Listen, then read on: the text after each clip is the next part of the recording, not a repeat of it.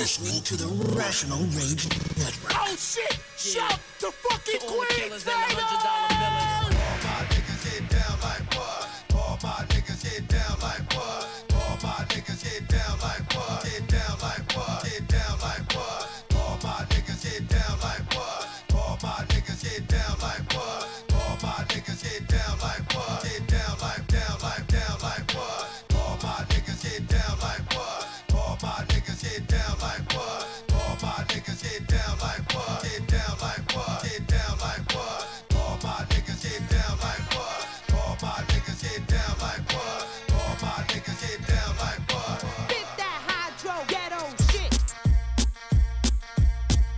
Stop, drop, shut them down, open up shop. Oh, no, that's how rough riders roll. Stop, drop, shut them down, open up shop. Oh, no, that's how rough riders roll. Walter caught Tommaso Ciampa twice with that chop in the build-up to this match. Ciampa had no answer, but finally we get a response from Ciampa right in front of us. Yeah, right in front of us.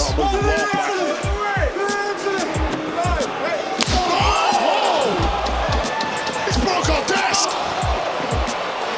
Walter literally just put his hand through our table, and now Ciampa right on top of the champion again. Ciampa trying to chop down Walter. Look at the state of the desk. Oh, Walter. Just the physical presence of Walter. If it does that to our desk, what will it do to a man's chest? Can Ciampa hoist up Walter? Walter, though, hoisting up the challenger. No! Shoulders down! Title on the line! Whoa, Ciampa able to roll through. But look at Ciampa trying not to break the hold. Walter trying to break him with Walter's hand. Walter cannot get his way out of this. This is the most precarious position Walter has found himself in his entire reign over 2 years. This is it. Days! Ciampa! Oh, my!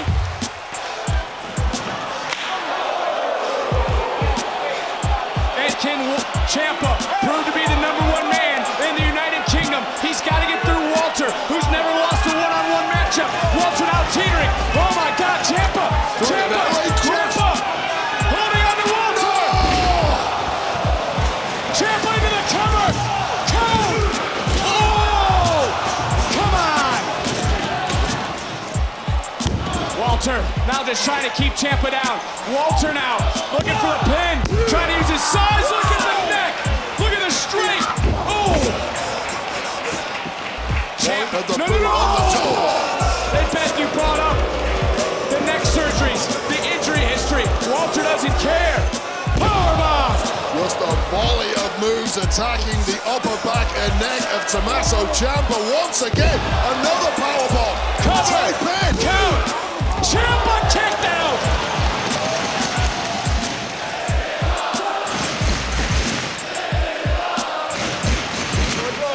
This indeed is awesome. Oh! Ciampa turned inside out by Walter. Champion back to his feet. And there's the right hand again. Drop Ciampa. Cover. Walter retains. Here is your winner, but still the NXT United Kingdom Champion, Walter. You can never question the heart of Tommaso Ciampa, who just left everything in the ring. Shut them down, open up shop. Oh, no, that's how rough You gotta feel the sense of urgency going through the veins now of Finn Balor. Balor, again, just stretching out the body, stretching out the ribs, that midsection wide open right now. Oh, he has to keep this up. Across that midsection, perhaps attacking the liver. That is paralysis for Karrion Kross. Everything that Finn Balor does is deliberate. Oh, how about a kick by Kross? Maybe out of desperation. That was a lifesaver for him. He is in a world of trouble here. It might not be enough. Finn Balor already stirring. Can Karrion Kross capitalize? And those effects of the liver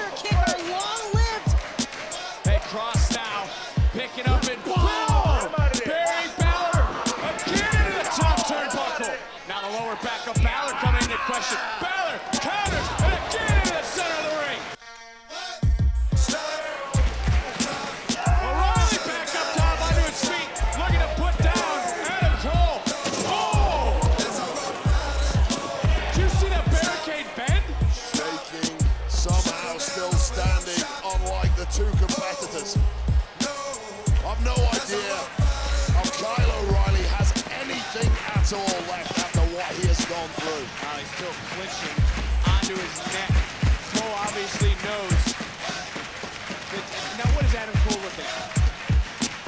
What is going through the sick, sadistic mind of Adam Cole? There's clearly no depth to the depravity he's displayed tonight.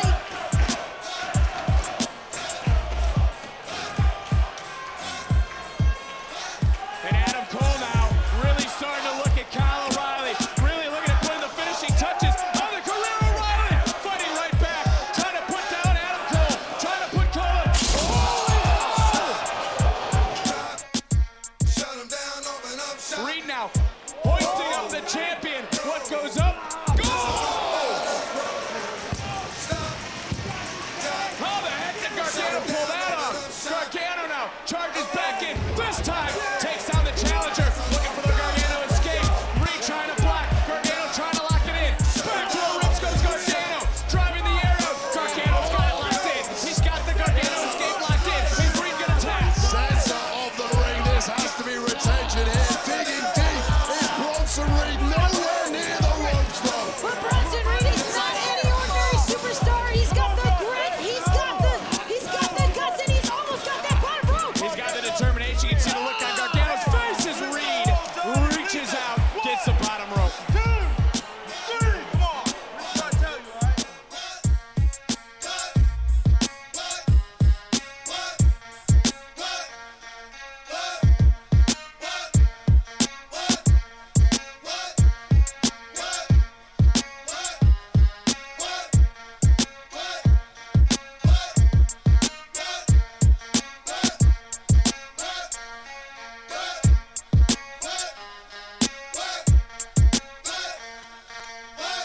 Stop, drop, shut 'em down, open up shop.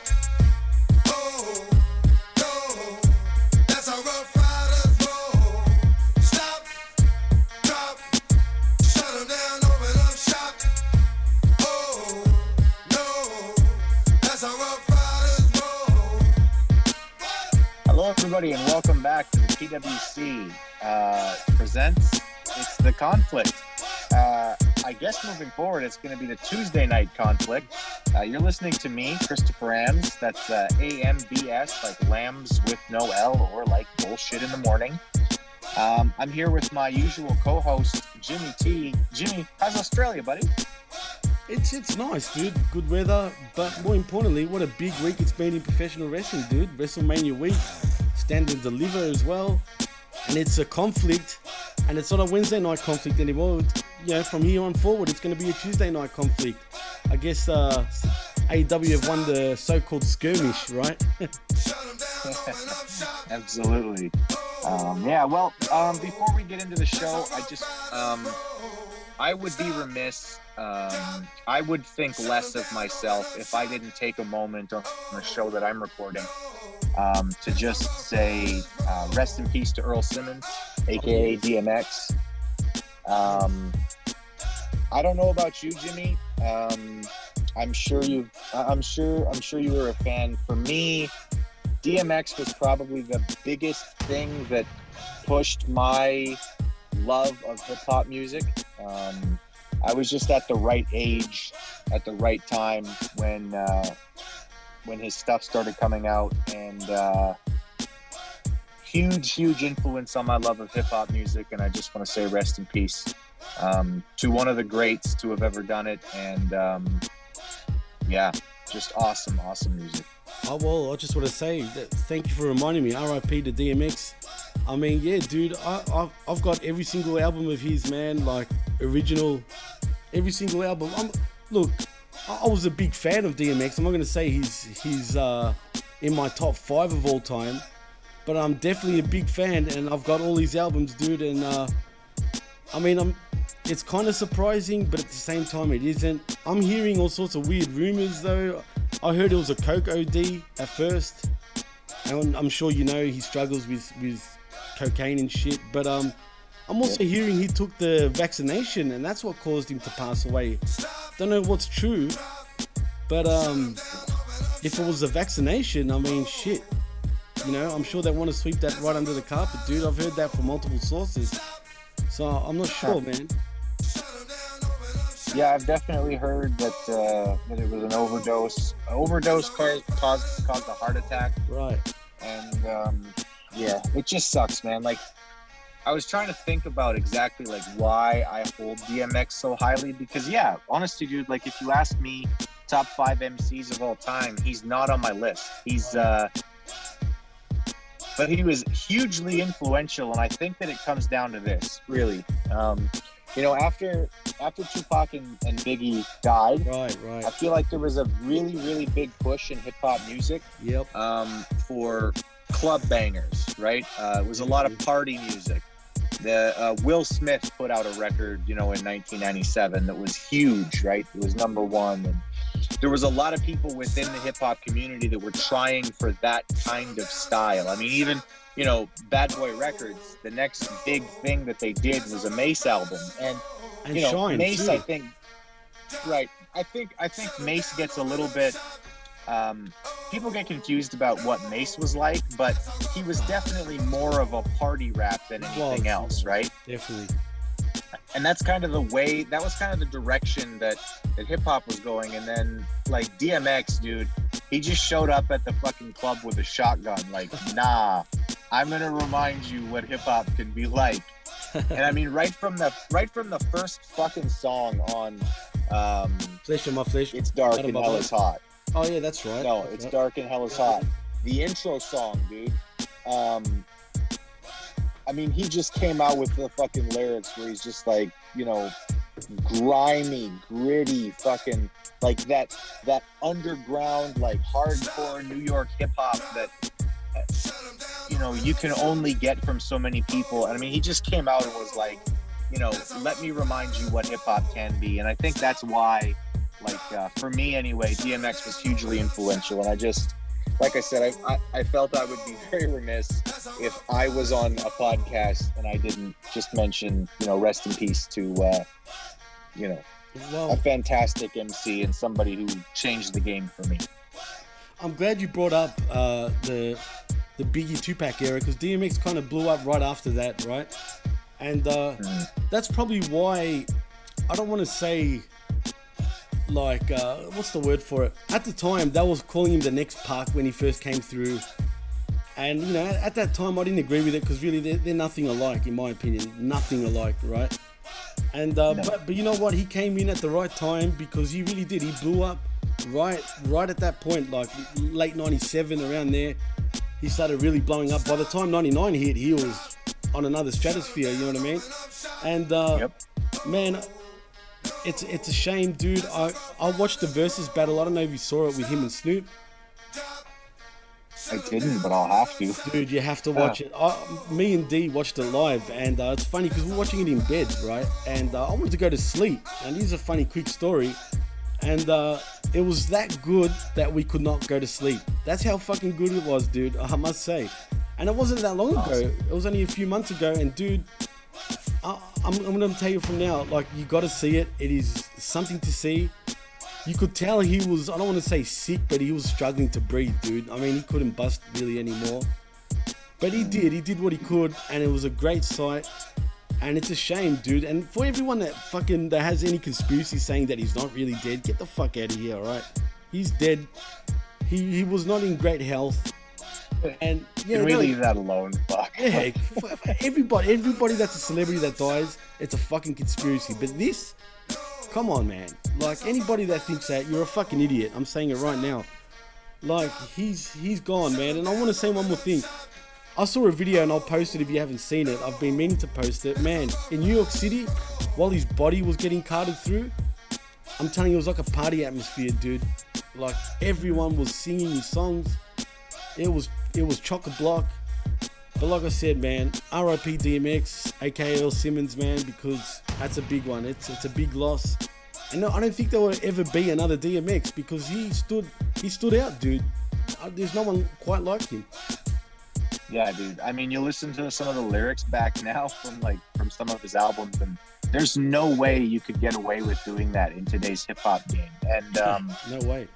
And it makes me really sad to think that too, though, man. Like, what a weird world we live in where, like, you know, the really good stuff from the past is already just like not allowed because of whatever, right? The politics of today. Like, I was actually just listening the other day to, well, I mean, I listen to Nas every day, but I was listening to Nas' song the other day, Hero.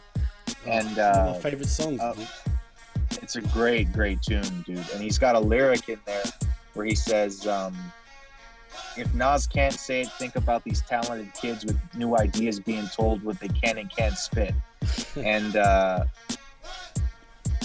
it made me think, like, you know, fuck, man, like, Nas is an actual prophet on this shit. Because, like, sure, man. When Hero came out, it wasn't that fucking serious yet. Like, all of this shit hadn't blown up the way it had, right? Right. And it was like, you know, he wanted to name his fucking album the N-word, right? Not the N-word, but the actual N-word. I'm not gonna fucking say it on this. Nigel. I'm not gonna fucking say it. Yeah, Nigel. He wanted to name it that, and they wouldn't let him. So he just said, okay, fine, just fucking call it Untitled, because I'm not giving it another name, right? And there was a lot of people who were like, oh, why would he, you know, why is he wanting to do that so badly? But I really believe, like, after listening to that lyric back, like those lyrics from Hero, like, Nas could see, like, how this shit was gonna go. And I fear for the future of hip-hop, because, like, if all we can do now is, you know, rap about Molly and do party shit, like, hip-hop's in trouble, dude. And you know, we need more artists like DMX and more songwriters like Nas in order for hip hop to survive. But just my 2 cents. No, you're 100% right. Unfortunately, bro, it's all about perks. It's all about fucking Molly, like you said. It's fucking stupid. Look, the only thing I like about today's fucking artists is their beats. That's about it, bro. Other than that, you're right, man. It's fucking stupid. Yeah, sure, today's hip hop artists are catchy. Like, they're catchy. I'm not gonna give him. I'll give him that. But lyrically, they're trash. You know what I mean? There's maybe a few exceptions, like Kendrick Lamar, you know, or like J. Cole. You know, guys like that. J. Cole's good, yeah. Right, but other than like them exceptions, and there's more, but I'm not gonna get into that. But other than those guys, I mean, seriously, hip hop's for the trash, dude. You know, it's a shame because I'm a DJ. I'm a hip hop DJ. So I have to, like, you know, see what's in these days and what's not. But otherwise, when I do my own mixtapes, bro, I'm always going back to the old shit, you know? It is what it is. Yep. And it's just better stuff. Right. Well, anyway, from a lamentation on the future of hip hop, let's transition to the future of professional wrestling. As we're covering NXT here. It is meant to be the WWE's, you know, developmental division. Let's get into it. So, Stand and Deliver, night 1. It starts off with this was on the pre-show, so I didn't get to see much of it. I did see some highlights of it, but Zoe Starks defeats Toni Storm in a singles match on the pre-show. Am I wrong, or is this just like really bad booking? I like Zoe Starks. Don't get me wrong. I said on here last week that I can see a real future for this girl as an in-ring competitor, but I mean, she's beating Toni Storm. Help me understand here, Jimmy. I don't think I understand, Chris, because let's be honest. Okay, I get it. She's a good performer in the ring, but beating Toni Storm? I mean, I don't think she's that ready. No, I don't think she is either. And I mean, even if she was really, really good in the ring, which I'm not saying she is yet, but she clearly has some potential, right? But she doesn't cut a promo. She doesn't, like, I'm sorry to be a dick. She doesn't have a look that people are gonna love. Like, and I don't mean physically. Like, she's very, very fit. She's worked extremely hard. I just mean, like, as we've joked before, she looks very much like she's a meth addict. So, I mean, like, her face looks like that of a meth addict. She's got pockmarks in her face. Like, she looks like she's 40 something and she's 20 something. So I'm not how are gonna you lie. putting her over Tony Storm? Yeah, He was literally the entire package. I don't get it, dude. I really don't get it. I mean, obviously they got big plans for her, but if that's the case, whatever, man. I hope she's got a personality because I just don't see it. You know what I mean? And yeah, she's like in her 20s and she looks 40. So I'm puzzled, dude. Like, I'm puzzled. Nevertheless, it was a good match. You know what I mean? But Oh yeah. I just don't like the finish. Yep, I'm the same way, and I thought the same thing. Good match. Didn't like the finish. I guess we'll see what happens here. Maybe they transition into a really good feud, and Right. Tony Storm can get some really excellent work out of her. I mean, the matches are already basically there. She needs a little bit of tuning in terms of what she does, but she's pretty good in the ring. I just need to see her do something else, and maybe Tony Storm can help walk her through something like that. Because, like I said, I really feel like Tony Storm is the full package for women's pro wrestling. I agree. I feel like her and Rhea Ripley really are kind of the future of women's wrestling. Well, I just want to say, Chris, Aussie, Aussie, Aussie, oi, oi, oi. Oi, oi, oi. Hey, I could have done it. I know. Who would have thought that these two Aussie women are the future of women's wrestling, right? Absolutely. Absolutely. I think we might have actually found your Bret Hart and Shawn Michaels. Like, not fucking around. Why can I ask, Chris? Why do we compare the women to Bret Hart and Shawn Michaels? Well, it started off because I didn't know any male wrestlers from Australia, so I was just saying that, like, Emma was your Bret Hart or whatever, because I knew he'd get a pop. God damn you, Chris. Oh man! All right, so moving on here, we go to what I thought was a really good technical match here between Pete Dunne and Kushida. It was a lot of rolling, a lot of focusing on arms. Yeah. You'd expect that from Pete Dunne. Kushida paid back in kind. It really was sort of a step-for-step match where I felt like Pete Dunne needed to get the win, but they definitely had me thinking, oh, maybe Kushida will get it here in the end. In the end, it is Pete Dunne who goes over, but I thought they did a good job of keeping Kushida pretty strong too. I agree. You know what? And Pete Dunne, I guess, was the right move. I was hoping for Kushida to win. It was a great match. I'm not going to lie. It was a great opener to the actual show. And, man, he really worked on that hand, I'll tell you now. And that's pretty much what the finish was. So there was armbar after armbar, reversal after reversal. It wasn't a spot fest, which is great.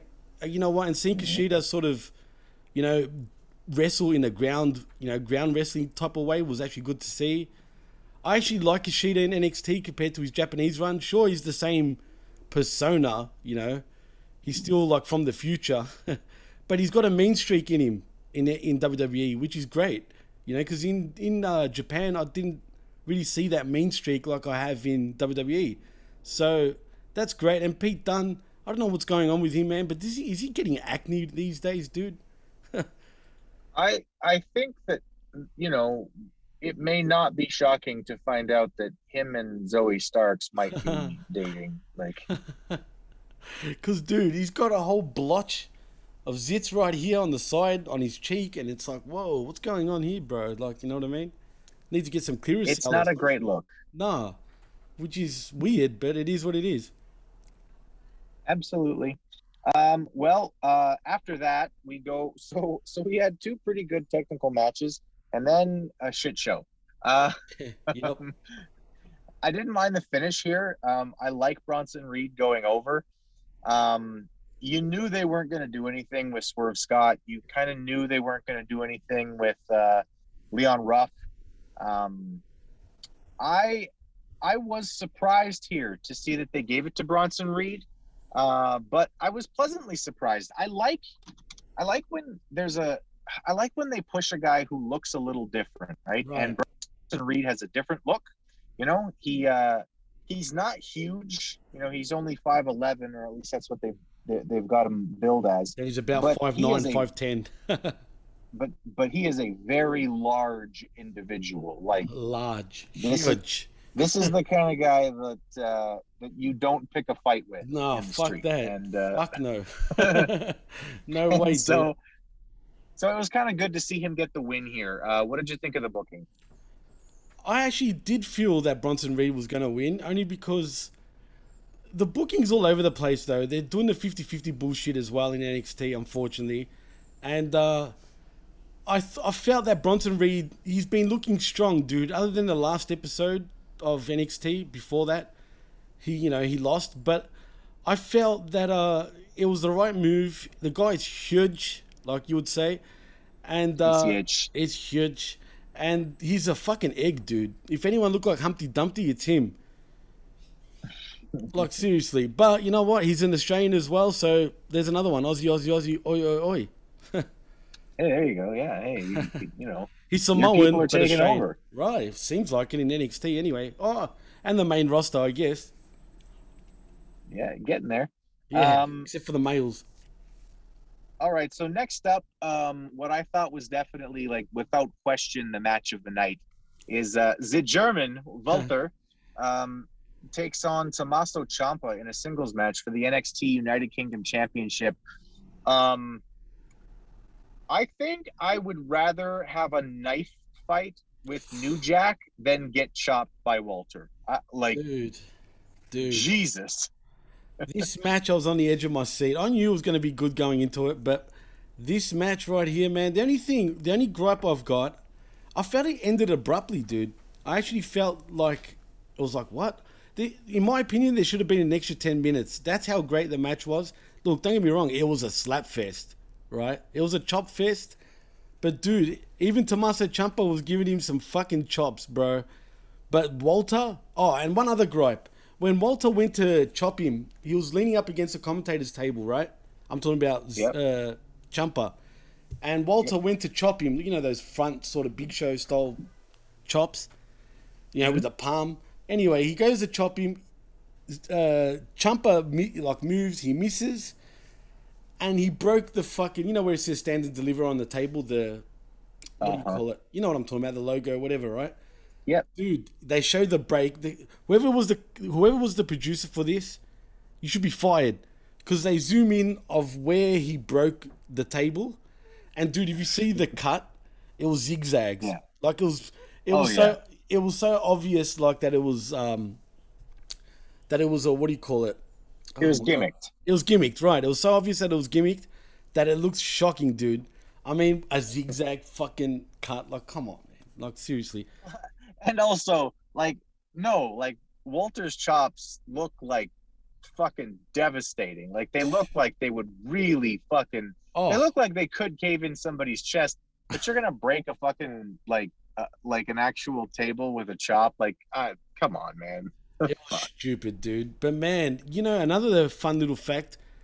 The German, Walter, has held that title for over 2 years, and now, 2 years and 1 week. That is the longest since anyone has had a title bout since the 80s, dude. That's a feat. That's awesome. Well, if he can hold it for 2.5 more, he'll beat the former German record for, the crown of Europe. Well, you know what? Why not? Have him fucking get every bout in NXT. Fuck that. I want him to win every bout. I totally am a big fan of Walter. And, man... he looks like the shit. Like I said last week, I truly think he could be the biggest heel in WWE on the main roster. And I know, I think it was Jargo on last week's Skirmish, he mentioned that he'll look tiny next to, say, Randy Orton. Well, Walter is 6'4". He can't be that... And I think Randy's only 6'5". Right. I think not even that. I think he's about 6'4" himself. So I wouldn't... Walter's a big guy, dude. You know what I mean? So, sorry, Jargo. I'm going to have to disagree with you on that one, bro. I ended up doing a bit of research. And when I saw that, I'm like, damn, he's 6'4". So Yeah, and it's funny because he said the same thing about Killer Cross, and I right. remember as I was watching night 2, I did the same thing. I looked up, like I saw that they billed him as 6'4", but I thought, well, maybe they're just billing him as that.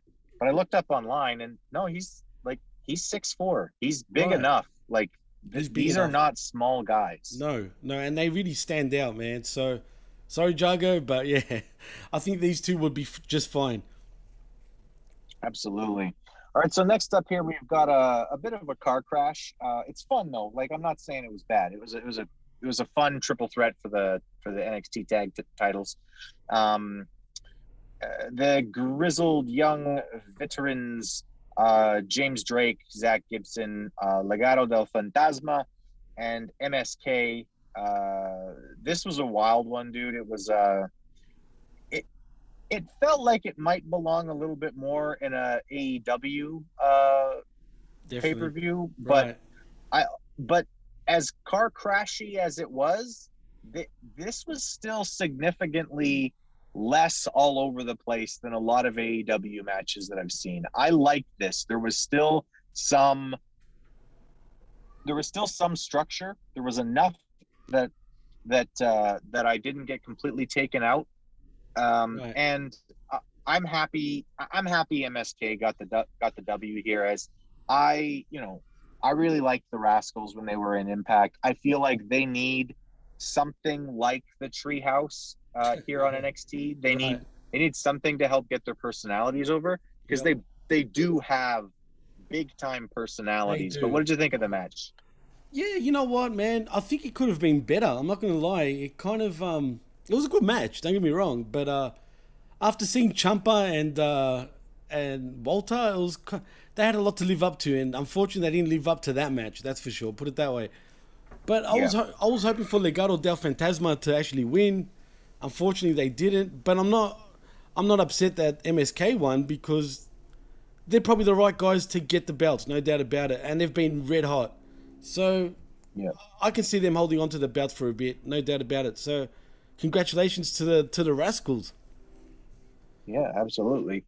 So next up, we've got the main event of night 1. It's Raquel Gonzalez with Dakota Kai and Io Shirai.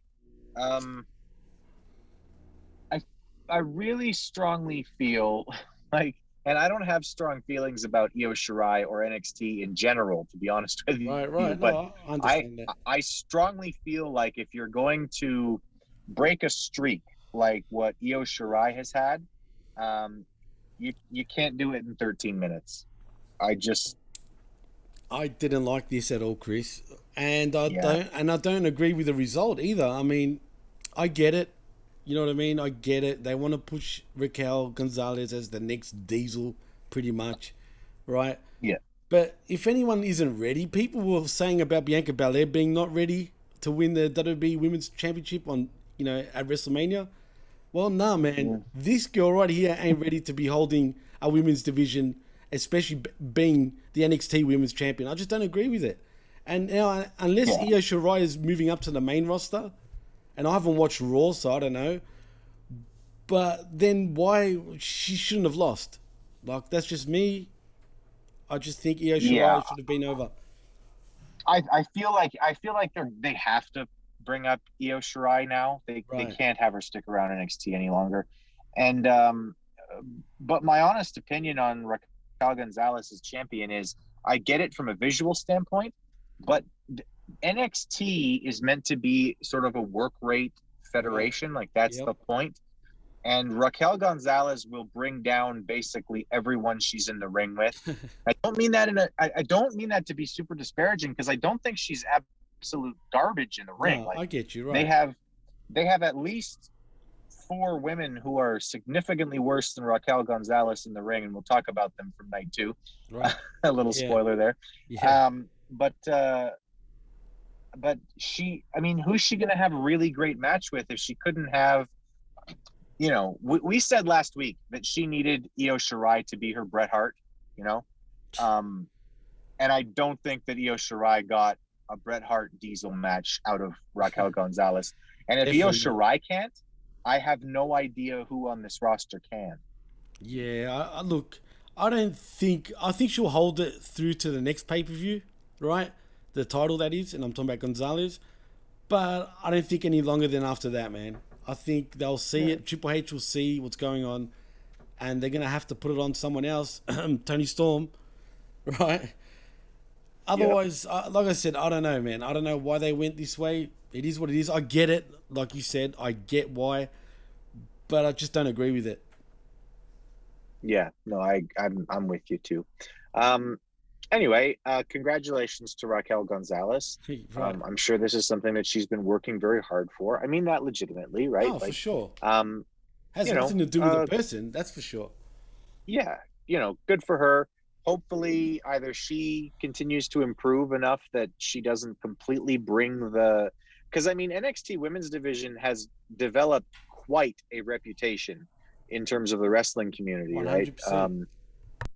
right? I really hope that she doesn't drop the ball. I hope she doesn't either. Let's hope so, but we'll see. I don't have full confidence in her, though. I'm not going to lie. Neither do I. Right. Neither do I. So anyway, we'll move on here. We'll move on to night 2 of NXT TakeOver. The show starts off with a rock concert, and I just have thanks. I hate it. The rock concert at the start of night 1 was better, I must say. Yes, it was. Yes, it was. But yeah, this is crap. Whatever. It was crap. It was garbage. Yeah, thanks. I hate it. The show starts off for real with Santos Escobar and Jordan Devlin for the NXT Cruiserweight Championship. To which why are you starting a pay-per-view with a ladder match? This is weird. I guess they want to set the mood, right? You knew these two guys will, as much as we both hate Devlin, right? We knew this was going to be a great match, and it was. And thank God Devlin didn't go honestly, over. honestly, I was disappointed with this match. We'll get into Really? it. I wasn't. Okay, we'll just get into it, and you'll sort of hear what I think of as we get into it here. So, Right. First of all, both of these guys are pretty much tweeners. Yeah. The crowd both boo and cheer each of them, which made following the crowd reactions in this match just strange. Like, it was hard to sort of figure out who the crowd actually wanted to win and lose.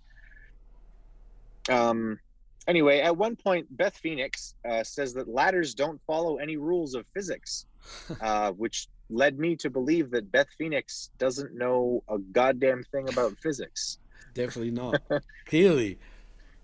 Yeah, just a really weird call. Esco talks a lot throughout the match.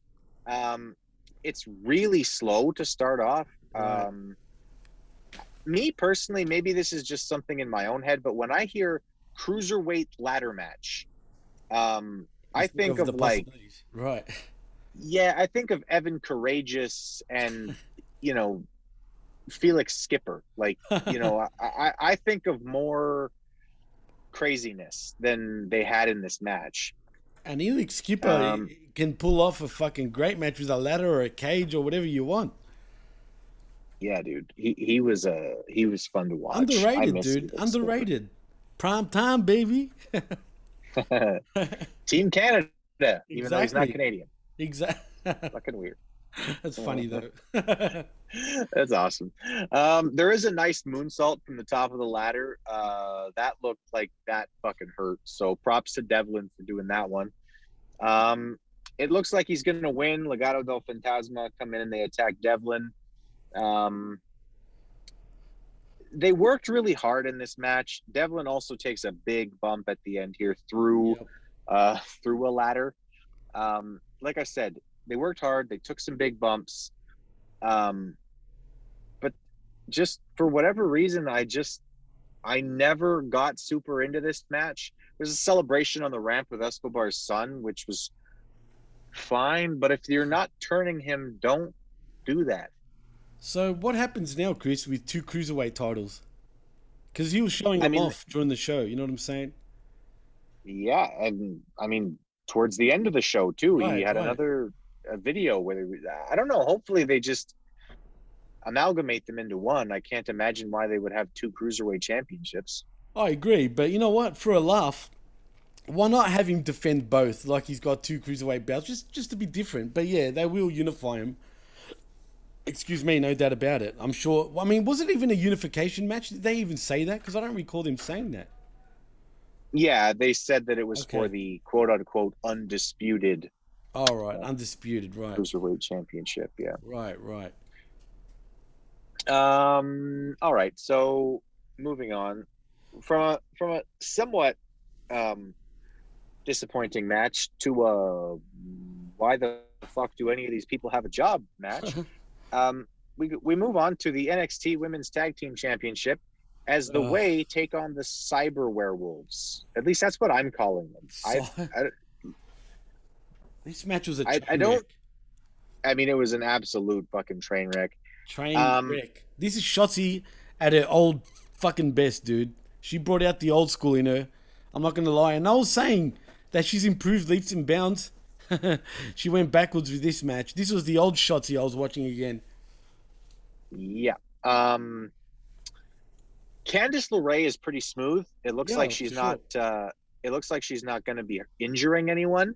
No, But she also has no impact on anything that she does. she's Like really slow, she bro. looks too smooth. right. Is that? Do you know what I mean? Like I get you. No. I who's- totally get you. I totally get it. I think Chris Canyon had a similar problem in that, like, he was very smooth in the ring, like really, really good, but it just never seemed like he was hurting anyone. And I get that you don't want to hurt anyone in wrestling, but like, you need to at least look like you're hurting them. So I just, for some reason, the Chris Canyon comparison came up as I was watching Candice throw kicks that obviously weren't hurting anybody. Not just that. Can someone tell Candice LeRae to not hit the ropes anymore? Seriously, every time she hits the ropes, she's literally like tippy-toeing like back to her opponent. So hence, when you said that her moves seemed soft, that's a great way of putting it, because I was trying to figure out what's off about her, and that's the right way to put it. She comes across as soft. She just doesn't have any impact whatsoever. It doesn't look like she's smooth, like you said, don't get me wrong, but she just comes across as slow and like, I don't know. Yep. It's hard to put my finger on it. It's just, she's good, don't get me wrong, but she's bland. Yeah, she's very, very bland. You know what I'm saying? Yeah. The Way, both of them are exceptionally bad at cheating. At one point here, there was like a 2-minute segment where they're focusing on Shotzi, and they've got her in the corner. And first off, Candice goes to cheat while the referee's looking directly at her, and the referee's Right. like, "No, you can't do that." Right? Obviously, I'm looking at you. And then there's another one where her partner, what's her name again?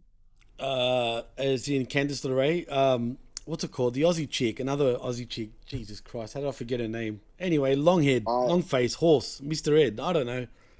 Yeah, anyway, sure, I Mr. Ed. forgot her name. And then Mr. Ed goes to grab her while the referee is literally looking directly at her, and the ref's like, "No." I just, Her name's for Indy whatever Hartwell, reason, by the I way. was just like, Indy Hartwell, yeah. That's it. I was just like, Indy, yeah, okay, yeah. Ha ha ha, Indy. Huh, see Good the job, joke, Triple right? H. No, that was her name pre WWE, by the way. Even in the Aussie Okay.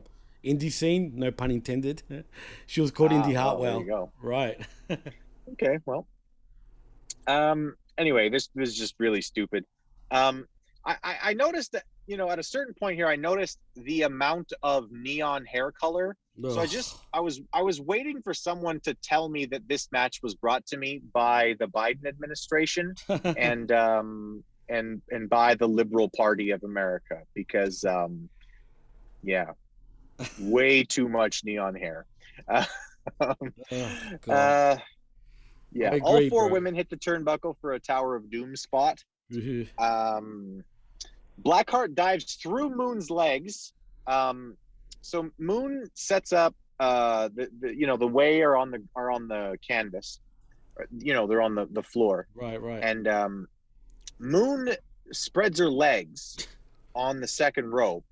And I'm like, what is she doing? Like, Like, how far are they taking this werewolf gimmick? Is she about to like mark her fucking territory on these people? Because like that would be some wild shit that would be worth fucking talking about. But no, she's just doing it so that Blackheart can dive through her legs to the outside, which begs the question: exactly how does that help anything? You're just getting in the way of your partner. What the fuck is the point of that? Maybe one too many hits to the head, dude, for both girls. Like, if you and me are tag team partners and I'm about to go do a dive and you jump in front of me and spread your legs, I'm gonna be like, get the fuck out of the way, bro. Like, just move. If you're not there, it'll be better for everyone. And that definitely checked out, because as Blackheart dives through the legs, she completely missed everybody and just whapped her fucking head on the fucking concrete. And I was just like, God, this is awful. Did I mention, Chris, that this is Shotzi's throwback to her old self? Because that's what she used to do, bro. She was reckless as shit, and here you are once again. She's reckless as shit. She's just got no regard for her own body, and she comes across as a dopey bitch. No offense, but she's dumb, bro. She comes across as being pretty fucking dumb. Yep. The ending to this match is an eclipse into a senton, and the werewolves get the win. I was just really thankful that this fucking match was over. It's like, makes two of us, oh, good. I'm not going to see anyone fucking paralyze themselves. Yeah, fuck that. Someone tell Shotzi to fucking slow down and fucking be smart, because really, this girl is a fucking dumbest professional wrestler I think I've seen in a long time, bro. Yeah. And just, can you tell me, how many times did Rusev come to the ring in a tank? I think once, I believe. He just did it the once, eh? Right. Like, WrestleMania. He didn't make it a week. He didn't make it a weekly fucking thing. No. It was a big deal because he came to a tank. He came to the ring on the tank the one fucking time, right? Right. Why the fuck are they coming to the ring on a tank every fucking night? Like, I know, right? Talk about confusion, right? When they come out, they act like fucking wolves, like werewolves or whatever the fuck they're supposed to be.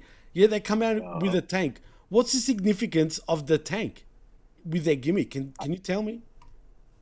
I don't know. Maybe that they're, tanks are notably, bad at traversing terrain, and these girls are bad at wrestling. That's about the only thing that I can. Well, if any of our listeners know, can you please tell us? Because I don't think we have any clue. I mean, they're werewolves on a tank. I don't fucking know, bro. Yeah, it's. Werewolves on a tank sounds like a really cool visual, but I mean, if you see it every fucking week too, Right. It's like, why don't you guys just figure out how to walk to the ring or something? Like, I'm really, really confused. Anyway, let's move on here. We've got Bronson Reed, who, the night before won the gauntlet match against Johnny Gargano for the NXT North American Championship. This was a funny match. What did you That made me think of this? laugh. I'll tell you what, man. It was silly, this match, in a way. I felt like Gargano was having a good laugh in this match, and it was trying to pop Reed a lot, which at times he did, right? But why the fuck I get Gargano's strategy. I mean, you're not going to fucking fly around the ring. He really kept him grounded, so I guess that's cool. It was more of a wrestling match. I guess Bronson Reed doing a cartwheel sort of popped me, because he did that so smoothly. For a guy that big, I mean, Jesus Christ, man. His cartwheel was fine, but the Hurricane Rana literally missed him. Like, right. Missed him by a foot, and he did the fucking cartwheel anyway. And I was just like, okay, whatever. Yeah, the Hurricane Rana was fucking pathetic. But let's give him some credit, man. The guy can work. He can work, man. For a big guy his size, he's pretty athletic too. And we know Gargano can work. You know what I mean? I can't Oh stand yeah, him anymore. this was a good wrestling. It was. This It was a a good wrestling match. wrestling match. Yeah. Definitely. I mean, what's more to say? Even though I'm surprised Reed didn't go over, but again, that 50-50 booking. Yep, absolutely. Now, here's the thing that I didn't like about this match, and I mean, this is a nitpick, right? But it's a nitpick that I feel is worth talking about, especially when, you know, the night before we had a really, really good technical match with Kushida and Dunn, Right. and they focused on the arm, right? Both men focused on the arm, and the finish of the match focused on what? The arm. Right. Which is how you're supposed to do this, right? Right. In this match, there was so much focus on Bronson's ribs, which I felt was good. Like, it was good that they were focusing on it. Although, I mean, the main event was all focused on the ribs too, which, I mean, guys, you got to communicate. You can't have back-to-back fucking matches focusing on it. And it was literally back-to-back matches, by the way. Right. Literally. So, and it's a nitpick, right? It was still a good match. Reed worked really hard here.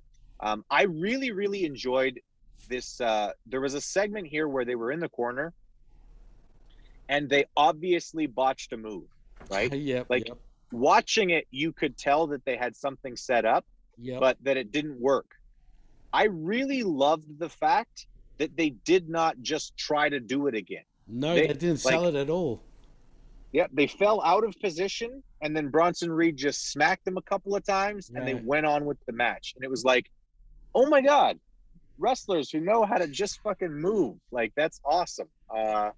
You know, that's what they used to call working. Exactly. And see, ladies and gentlemen, how about you take a page out of their book? If you fuck up a move, don't sell it like you fucked up. Just move on. That's it. Don't do it again.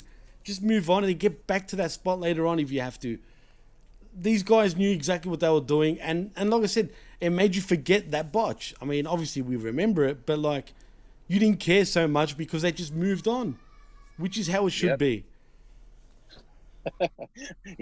Your neighbors need to move on from their children. I'm glad you brought them up. I was gonna say something. I thought I won't sell it, but these people, dude, they're fucking animals. All right. I'm going to say it right now. They're fucking animals. I can't wait till they get the fuck out of their house, and they need to mow their lawn. Because it's about my height at this point. It's ridiculous, bro. But yeah. Yeah. From your description of their lawn, it sounds like Bronson Reed could probably hide. He could. I'm not kidding, bro. I'll take a picture next time. Actually, I forgot to. I want to take a picture. I'm going to send it to you. It's no fucking around, bro. These guys are the real deal fucking lazy fucks making noise and all sorts of shit. But anyway.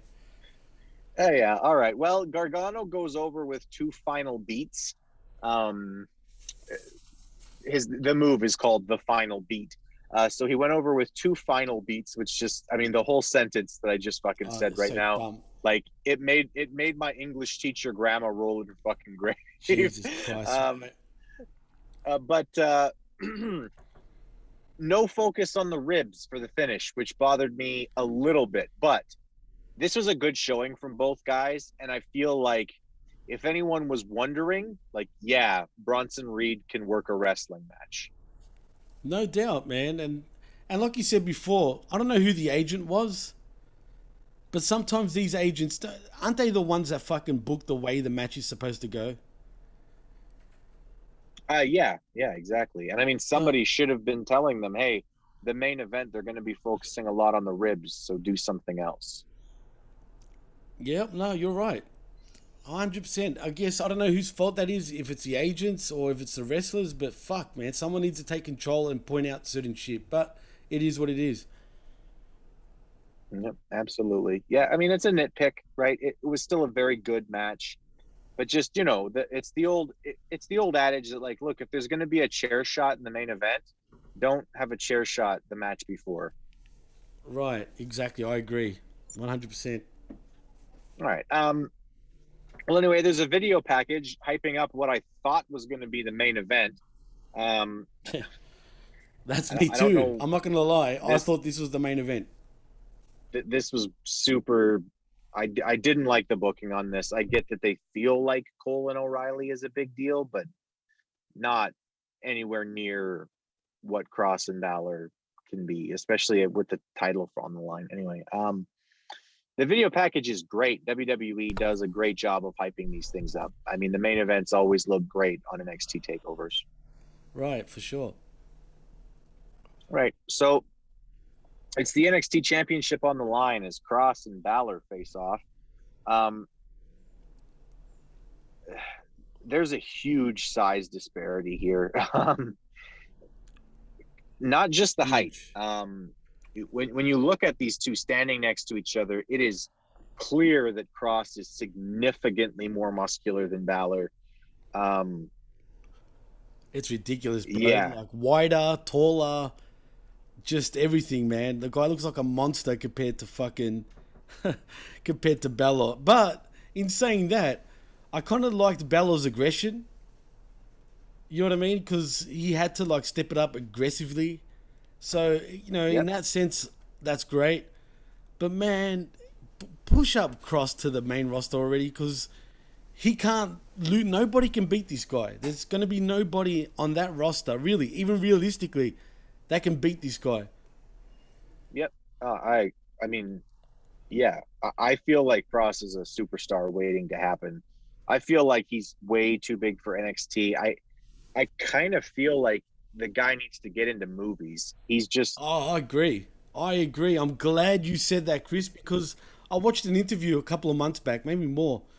And man, seeing him in that interview, I said it. You can ask my girl, man, because I said it straight away to her. I go, this guy is going to be a big movie star.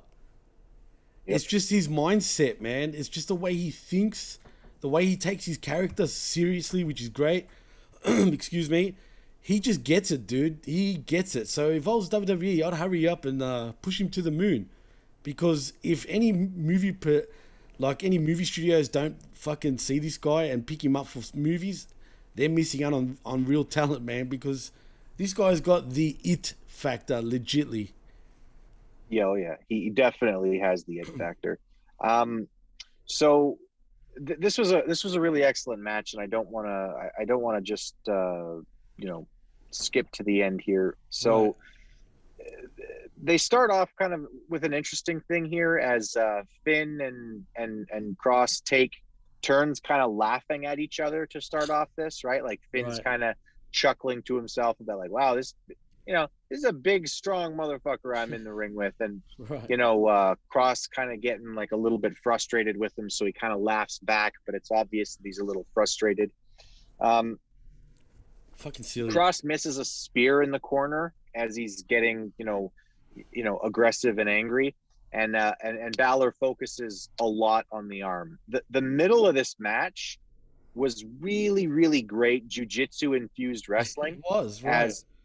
I mean, it really looked a lot like a jiu-jitsu match. Like there was some spots in here that looked a lot like MMA. 100%. And I feel like both of these guys really knew how to do this in this match. I agree 100%, man. And it wasn't boring when I was doing it, dude. That's the great thing about it. You know what I mean? Absolutely. And like I said, I think I did say, well, I felt that maybe Balor will win just to throw us off. I'm glad I was wrong, because Kevin Cross, Killer Cross, Karrion Kross, whatever you want to call him, he needed to go over. And man, now it's just the era of Cross, and he's absolutely going to eat everybody alive. Unless they've got some surprise, I just can't see anybody stopping him, dude. He's going to actually move up to the main roster and still be NXT champion. Mark my words. I'm going to say it right now. That's my prediction. Yes, I think that if anybody is big enough that they don't have to lose the title before moving up, and just whatever, like have him move up and then do a tournament to crown the new NXT champion. I don't care what you do. He's too big to lose in NXT. And I feel like it'll just diminish him. I agree. I will say anyway, that, the rest Chris, of this, no, I just want to say quickly, there's one exception to what I just said, though. I do want to see... Yes, exactly. Spot on. I want to see a Walter versus Cross match. I think that would be fucking great. Heck, I want to That see would a be feud. Epic. Epic, dude. Epic. So, other than that matchup, there's no one else. Not even close. Like Not there's even not close. there's no one who's even in the fucking vicinity. Nope. I mean, can you honestly picture Kyle O'Reilly beating Kevin Cross? Please. Are you kidding? I can't even picture Adam Cole, Bobby Fish, and Kyle O'Reilly at the same time beating Cross. And I'm a fan of those guys, but let's be real here, man. Yeah. Be like Goldberg versus Chronic from WCW. Yeah, but at least Chronic were big guys, though. You know what I mean? Yeah, exactly. Right. Anyway, there's a couple of cool spots here. Balor counters the elbow strike with the Pele kick. I like that. That was cool, right? That was actually a great spot. I didn't like so much that, like, okay, Balor goes up, he hits the coup de grace. It's 1-2 kick out, and I thought, okay, I get it. That's, it's a big enough match. I'm okay with kicking out of finishers as long as it's a really big match, right? I mean, and it's, this is NXT's WrestleMania, right? Well, so right. I'm okay with it. I'm okay with the kick out, but I'm not okay with the kick out leading directly into a rear naked choke from Karrion Kross. He no-sold it. No-sold it at all. Did the coup de grace not do anything to Karrion Kross? I didn't done like nothing. that. It done absolutely nothing. And that's the first thing that went into my head, dude. I'm like, oh, he totally no-sold it. He did. He no-sold it, man. Don't get me wrong. I liked it, right? But being the type of fans that we are, we got to point this shit out, man. He did not sell it whatsoever at all. Like, the coup de grace was nothing to him. Nothing. Yeah, nothing. Anyway, we move on here. Cross does a deadlift German doomsday suplex and 2 straight elbows to the back of the head for his second NXT championship. And I just wanted to say here, so it's a really, really good match. It told a cohesive story. And although I believe that Cross has the bigger potential for star power, right, I think he owes a lot to Finn Balor. Oh, definitely. Definitely. Dude. For crafting what was a truly excellent story in the ring here. Like, I really, really like this match. And as much as I think, Cross has a mind for wrestling, I think that he owes a lot to Finn Balor, who's an excellent storyteller and really went above and beyond to put him over in this match. No doubt about it, Chris. And look, I'll say it now, man. If Finn was bigger, he'd be the complete package. Unfortunately, his size lets him down, big time, which is a real shame because I like Finn. I really do, you know what I mean? He's a great storyteller in and out of the ring. He's done a lot for this business. I mean, people know, like, he took Becky Lynch from the streets pretty much. I don't know if you know that, and trained her and Yep. And look at what she's Straight become. out of clown college. Not a joke, by the way. Straight out of clown college. And we know about Devlin and shit like that, who needs to change his look. I don't know if he can, but it is what it is. But Finn... I mean, to what? You want Mr. Potato Head to put on a fucking suit? He looks like man. Mr. Potato Head. I don't know, there's man. There's no changing that look. You're right, man. I don't see it with him, you know what I mean? But Finn, man, he's got it, man. He's got it all. He's a great talker. I like everything about him. He's the Prince of the Bullet Club. You know what I mean? He's the guy that came up with the Bullet Club name and all. So, and he's the first original leader. But where do you go with Finn from here? Do we still go in another program with Cross? I mean, what happens here? I mean, I honestly feel like he needs to go back up to the main roster. I don't really see I don't see what he can accomplish in NXT more than he already has. I agree. And he does come across as a bigger deal in NXT. Like, he's not, like, really, he's way past NXT, man. I get why they did it, but at this point, bring him back to the main roster. He was good there. He's shit. People seem to forget he's a former Universal Champion, man. So he's been there, done that, you know? Yeah, no, I agree. I'd love to see him back on the main roster. And I'm not sure if he's ready for all that, but I don't know. It feels like nowadays people consider the Intercontinental Championship or that division to be like some kind of like a lower, lesser thing. I mean, I think if you put him in the Intercontinental Championship picture, with Kevin Owens and some of those other guys who are just below that main event level, I Big feel like Eddie. you'd have some fucking incredible IC title, programs moving forward. I wish they would do that. I wish they'd pull the trigger. And that's WWE's fault for making it seem that way. You know what I mean? That the IC belt is not up to scratch. I mean, years ago, that used to be, if you were the IC champion, you were number one contender for the title too, bro. You know what I mean? For the world championship. That IC belt, especially in your late 80s to your mid 90s, was a huge deal, man. Unfortunately, now it just feels like a real secondary belt. I mean, it is what it is. But in saying that, like you said, someone like a Finn moving back up and really like doing some crazy like IC title matches with the likes of Big E and like Dolph Ziggler and wrestlers like that, you can't go wrong, man. Yep. I mean, and me personally, I feel like if you build up your single title enough, you can pay, like, maybe not pay-per-views, but you can main event a Raw with like an IC championship match and have people really buzzing about it. Like, you know what I'm saying? Like, and you could give your world champion, a night off or at least a light, night, right? Like, he doesn't have to be in the ring every single fucking week. You can have him cut a promo at the start of the night and then leave. And, his program just gets moved forward with that video package that day. And the Intercontinental Champion, gets to carry the ball for that night. I don't think people would be disappointed. I just don't. I agree. And they need to stop hot-shotting the belt too, man. Have someone actually do a proper run with it. I'm talking about for a few months. And I'm sure doing it that way will elevate the championship, Yeah. Well, Big E just lost it, didn't he? I'm not sure. I haven't watched Night 2, to be honest with you, yet. So, did he actually lose it? I'm pretty sure he did, yeah. In a What was the point of Nigerian that? drum match. Oh, with Apollo Crews, right? That gimmick, God. seriously. WB is borderline being kind of racist, man. But it is what it is. You know what? I would love the fucking gimmick if Apollo Crews would drop the accent. Like, oh shit! I was gonna know do you're it. not I was from gonna do it, but I Nigeria. won't. What are right? you doing? He is Nigerian heritage, though. That's true. I know, but I Yeah. don't talk like this. I don't actually talk like No, this. Chris, you don't talk like that, Chris. Okay. No, That's how he fuck, needs to man. be talking, for Christ's sake.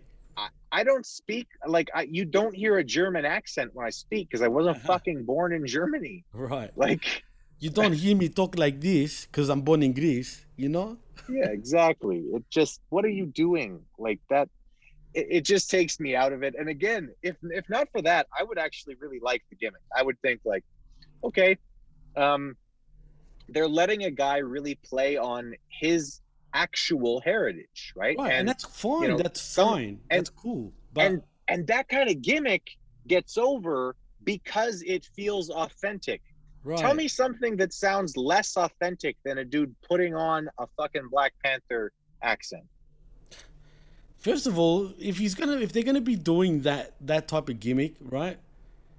He needs to be talking like he's from Nigeria, man. Like, it is what it is. But if he did do that, just say, okay, would fans be screaming racism? Oh, who knows? The fucking crowd nowadays screams racism for everything. You can't.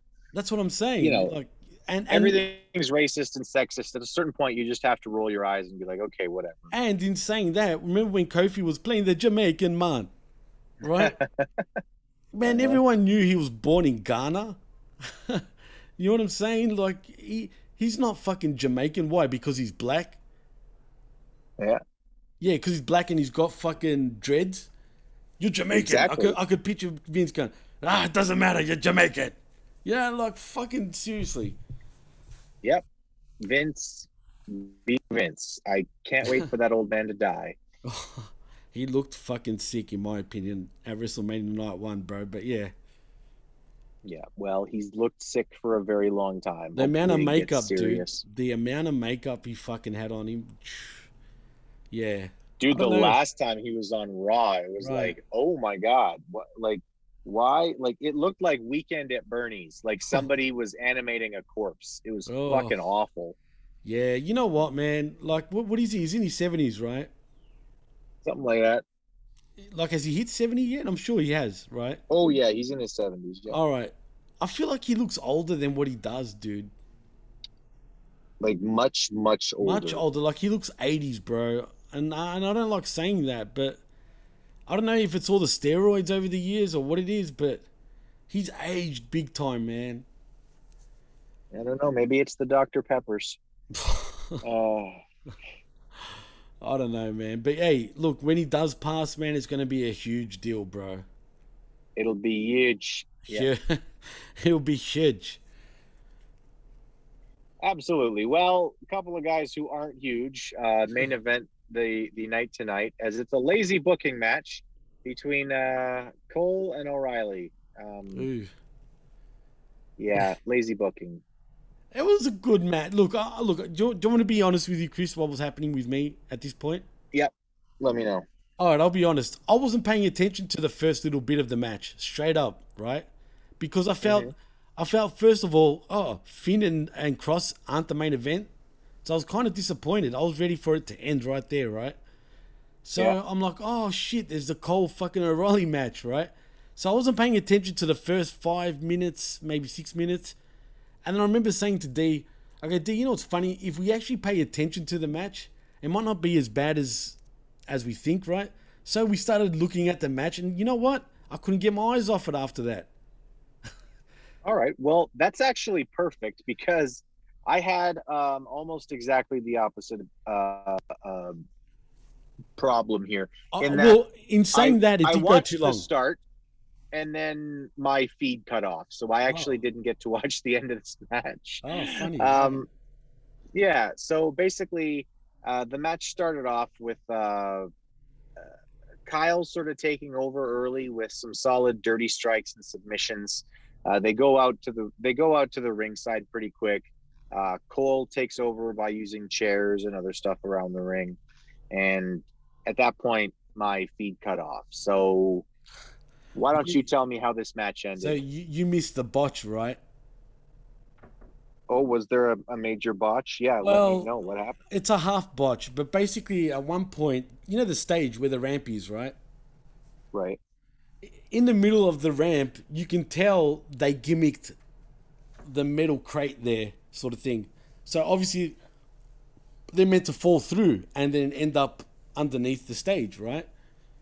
Right. So there was a spot where Cole had O'Reilly in the arm bar, sort of like an arm breaker, but O'Reilly lifted him up. So Cole still got him in the arm bar, but O'Reilly's like carrying him, right? So they go outside to the ring. Now Cole's arm, or hand should I say, is behind O'Reilly's, right? So when they went through the gimmicked like stage, right? Obviously his arm was still there, and they must have crushed fucking Cole's arm, dude, his hand, because it was bleeding after that. Actually, it was bad for both of them. If you looked at O'Reilly's back, he had all these welts from it.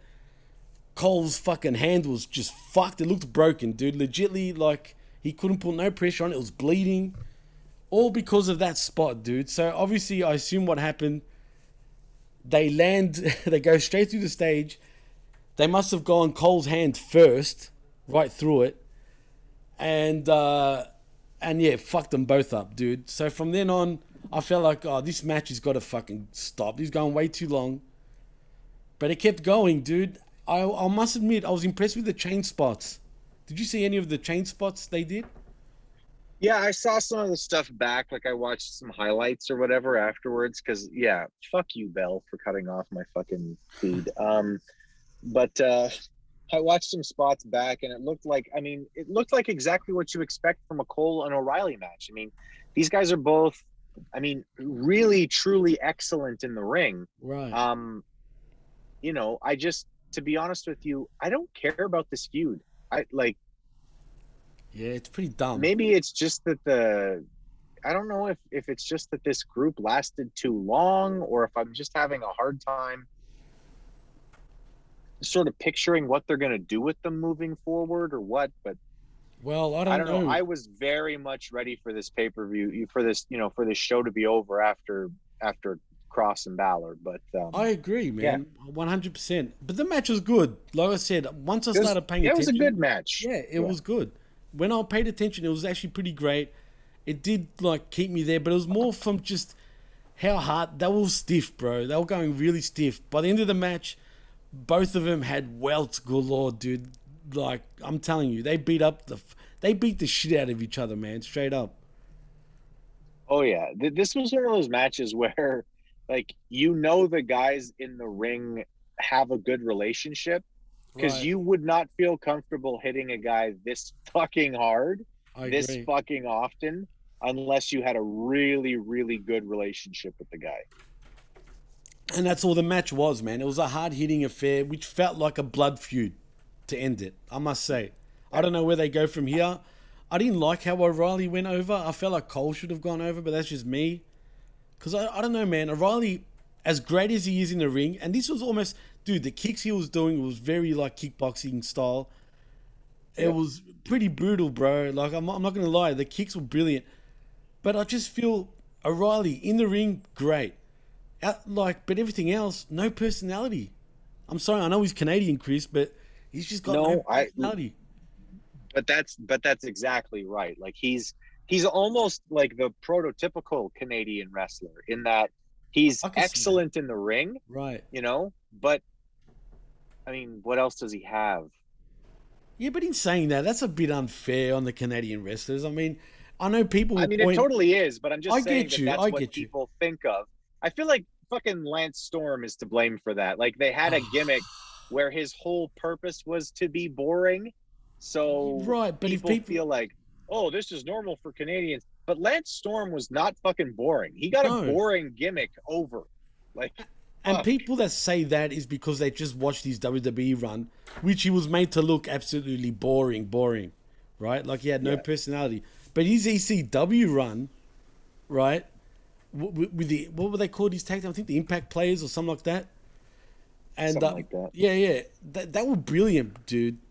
Like they were great. And I thought that his run in WCW is actually like his best run ever. That was one of the and I think it was one of the absolute best things that Vince Russo, oversaw in WCW. Like, dude, people knock his booking in WCW, and there's lots to knock. Okay, like fucking Judy Bagwell on a forklift. No, but everything about that Lance Storm run was excellent. Brilliant. Absolutely brilliant, man. And I don't care what anybody says. If you watch that fucking shit, he probably had, I'm going to dare say this, the most heat in the company at one point, man. And I'm talking about WCW. Yep. I'm just spewing they never pulled the trigger and gave him the world title. He needed to get that belt, man, at the time. And they had the perfect setup for it too. Like just to take the little Lance Storm fucking turn here. He had every belt in the fucking company, and they had a Nitro in Toronto. Yeah, right. Where he was scheduled to face the world champion. If they would have given him that belt, WCW could have just done shows in Canada and sold out for the next year and a half. 100%, man. Storm was awesome, dude. I was always a fan of his.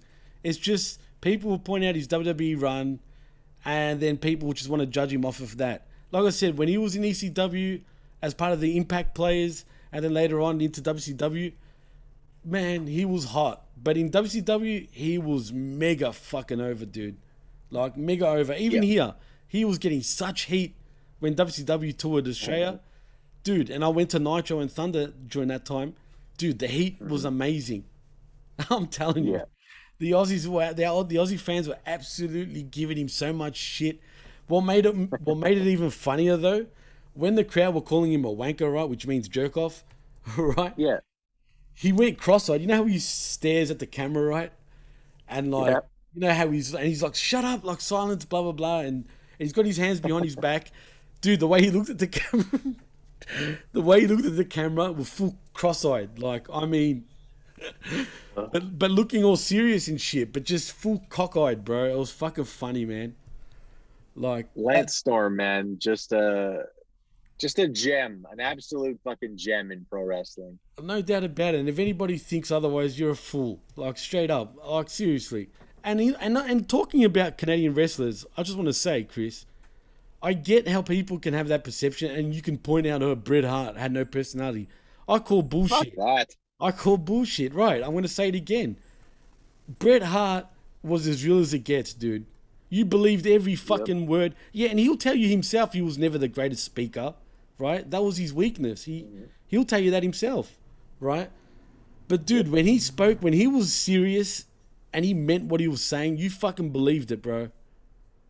Yeah, dude. And I still to this day believe that his heel run is one of the best. One of the most underrated heel runs ever in professional wrestling. And it was unique. I feel like yeah, exactly. He transcended the fucking heel. He was not a heel. He flipped it so that the entire U.S. audience was the fucking heel. What was he saying? Because when he was cutting those fucking promos, everybody in Canada still loved him.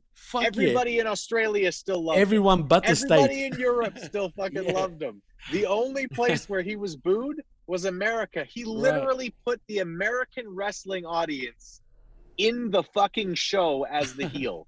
That's some brilliant fucking work. That was an awesome time in professional wrestling, and not just underrated, but man, I can watch that time over and over, man. That was one of my favorite sort of feuds going on at the time, dude. I mean, the Hart Foundation as a group was brilliant to me, and Bret, like you said, I guess that was the birth of the tweener, bro. The officially the real sort of tweener, because when I say tweener, you know, he was a heel in the States. No, really, that's what, like when you said transcended professional wrestling. And just that heel fucking character. Dude, he was a heel in the States and a face everywhere else. Literally, everywhere else. And I mean, even his promo style would change, which I'd love. Like, you'd think by watching him in Canada or anywhere else but United States, right? You'd think he was a babyface, like, totally. You know what I mean? Yep. And then come to the States, even though what he was saying was legit. Like, to me, I agreed with him. What America was. Well, he's saying things like I'm proud to be from a country where we still take care of our old and our sick, and where we still, you know, where we don't just leave people to die in the gutter. You know, I'm proud to be from a place where, you know, we don't shoot each other, you know, every other weekend, and like the stuff he was saying was like, it was like, facts. It was true. Accurate. Right. No offense to our American friends, but come on, man. You can't say he was lying. Like, you know what I mean? Oh, Bret Hart, just a fucking genius. I don't care what anybody says. And that's why he will always be in my top 5, man, like of all time. Heck, I might even have him in my top 3. I said it. Yeah. And I'm not even Canadian. And I'll fucking say it. Growing up, especially in my teens, and even younger, I've always been a Bret Hart fan. But man, during that run, I believed every fucking word that he fucking said, dude. And it was facts. Like, looking back on it now, even when he went crazy. Do you remember which was taboo for WWE at this time, he lost his shit screaming out, "This is bullshit," and all sorts of shit. And they didn't bleep it. This grabbing Vince by the shirt and How fucking real is that shit, dude? Like, I mean, and people say he sucked on the mic. Not during that fucking run. He was fucking seriously, there's a reason why he's not only the excellence of execution, but when he says he's the best there is, the best there was, and the best there ever will be, you fucking believed it, man. You fucking believed it. And you know it. And you know it. I just want to say one more thing about Bret. Also, dude, I mean, I get how Americans in particular think he took himself too serious, but you know what? Who takes themselves serious anymore? Yeah. God, I miss it. I miss somebody just taking themselves really fucking serious. And you know what? Him taking himself seriously is a cultural thing. Like, yeah, I know it's a Canadian thing, right? But you know, in Mexico and in Canada, wrestling is not a joke. Right. Like, and I've known that always. I've said this to so many people, even recently. In Canada, professional wrestling is almost like a national sport. If not, it is. Yeah, like people in Canada I would say that people in Canada look at professional wrestling in a very similar way that Russians look at opera, right? Right. It's serious, right? They do not fuck around about their opera in Russia, right? And you can look at it and you can think whatever the fuck you want, but like, if you show up to the Bolshoi, ballet with a fucking smirk on your face, you might get stabbed. Like, like You're a character. don't fuck around with that shit, right? So no, man, like everybody in Canada knows that it's fixed. Nobody in Canada is, Of course, right. like nobody in Canada believes fucking wrestling is real. We're all smart enough to understand, but we're also like smart enough to know that like who gives a fuck if it's planned. So like, man. I've always had this conversation with people like, you know what? Terminator was fake too, but I bet you fucking enjoyed it. Like, and people take their movies fucking serious. But in saying that, right? Yes, we know it's predetermined, but it's not fucking fake, man. There are wrestlers that have hate on each other. There is shit that happens that's not meant to happen. But that's the beauty of it. Trust me, I've thought to myself, why am I into this shit the way I am, right? Because when you look back on it, and I remember before we were recording the skirmish, do you remember when Jago said, we're not a bunch of weird guys, right? We're only into a bunch of guys that are half naked wearing spandex and fucking this shit's predetermined. But look at it, and yeah, when you think about it, it's crazy, right? When you really think about it. But man, there's so much more to that. And, the real fans get that and understand that. But there's something about professional wrestling. It's man, when it's done right, to me, there's nothing better. And even the atmosphere, when there's a great show going and the crowd are bopping, man, and it's just up and down, it is fucking great to watch, dude. I mean, and I want that. I want more of that. You know what I mean? when it's done right, professional wrestling can be the absolutely cleanest style of storytelling that I believe you can see on television. I agree, man. There's nothing like you it. You don't like, you could take, like, and I don't mean that they're not necessary or not good, but I mean, you could take the commentators completely out of, I enjoy it without them. Austin from Mania 13, right? You could take the commentators completely out of that and still entirely, just by watching what's physically happening, you can understand the deep story being told by these people just by what they're doing in the ring.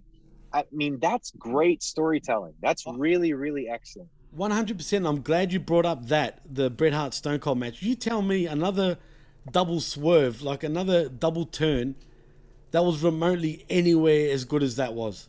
Tell me in terms of storytelling in the ring, not just there is storytelling nothing that even comes close. Just in every sense, Chris. I mean, they literally switched the cut. Like, I mean, Stone Cold wouldn't be Stone Cold if it wasn't for Bret Hart's fucking mastery in that match. I know it takes two to tango, right? Don't get me wrong. But that was all Bret Hart, all right? That was fucking Bret Hart. That's why the guy takes himself serious. That's why the guy believes he's the best there is, the best there was, the best ever will be. And that's why the guy is the excellence of execution. Because no one could execute that fucking thing better than he did. I don't give a fuck what anybody says. Entirely correct. And that's the thing, like, that's the really incredible thing with Bret, was that he was able to not only get himself over, like, he was a master of getting himself over. He was a master, dude, for real. He was a master at this but shit. there are other wrestlers who are really good at getting themselves over. Of course. Bret could create a superstar in someone else. Yep. That's how good he was. And that's right. If the WWE would have fucking pushed it properly after Wembley, they would have had an absolute fucking superstar in the British Bulldog, right? 100%. And Bret Hart fucking carried him through that goddamn match. He did. He fucking did. Like, he really did. Bulldog wasn't even... I'm glad you brought that up too, because at that time, in 92, it was a SummerSlam 92, wasn't it? Bulldog wasn't in the greatest conditions. Everyone knows the struggles he was going through, but he was on a lot of heavy shit at that time, dude. And... he was stressed out before that match. He really was stressed out. Bret Hart really carried that match. And you know what? And Bret will tell you this. You know what Bret's crowning achievement was in his eyes? Was that match. Not the fact that the way he put Stone Cold over and all that shit. Mm-hmm. It was that match because of the way he carried that match. He just... I mean, dude, like, you hear the story about it, right? And him and Bulldog basically went over the match, like, you know, in the dressing room before the match. And he basically said, like, you know, Bulldog had showed up, and that whole week he was basically on a bender on fucking Well, he crack was. or whatever, He right? really was, dude. And he showed up the day of, and Brett went over it with him, and he spent lots of time, you know, in the back sort of going over everything.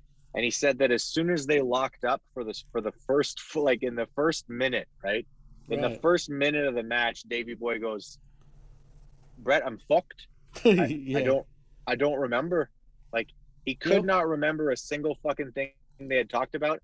And Brett had to literally walk him through that match. Literally. Watch that fucking match back and tell me a better fucking, like, I mean, you know, this is supposed to be an NXT show, but I mean, fuck NXT when you can No, talk about Bret Right, Hart. I'm glad right? we're Like, going. Yeah, no, we need to talk about this sometime. Just because it's an NXT show doesn't mean we can't talk about Yeah.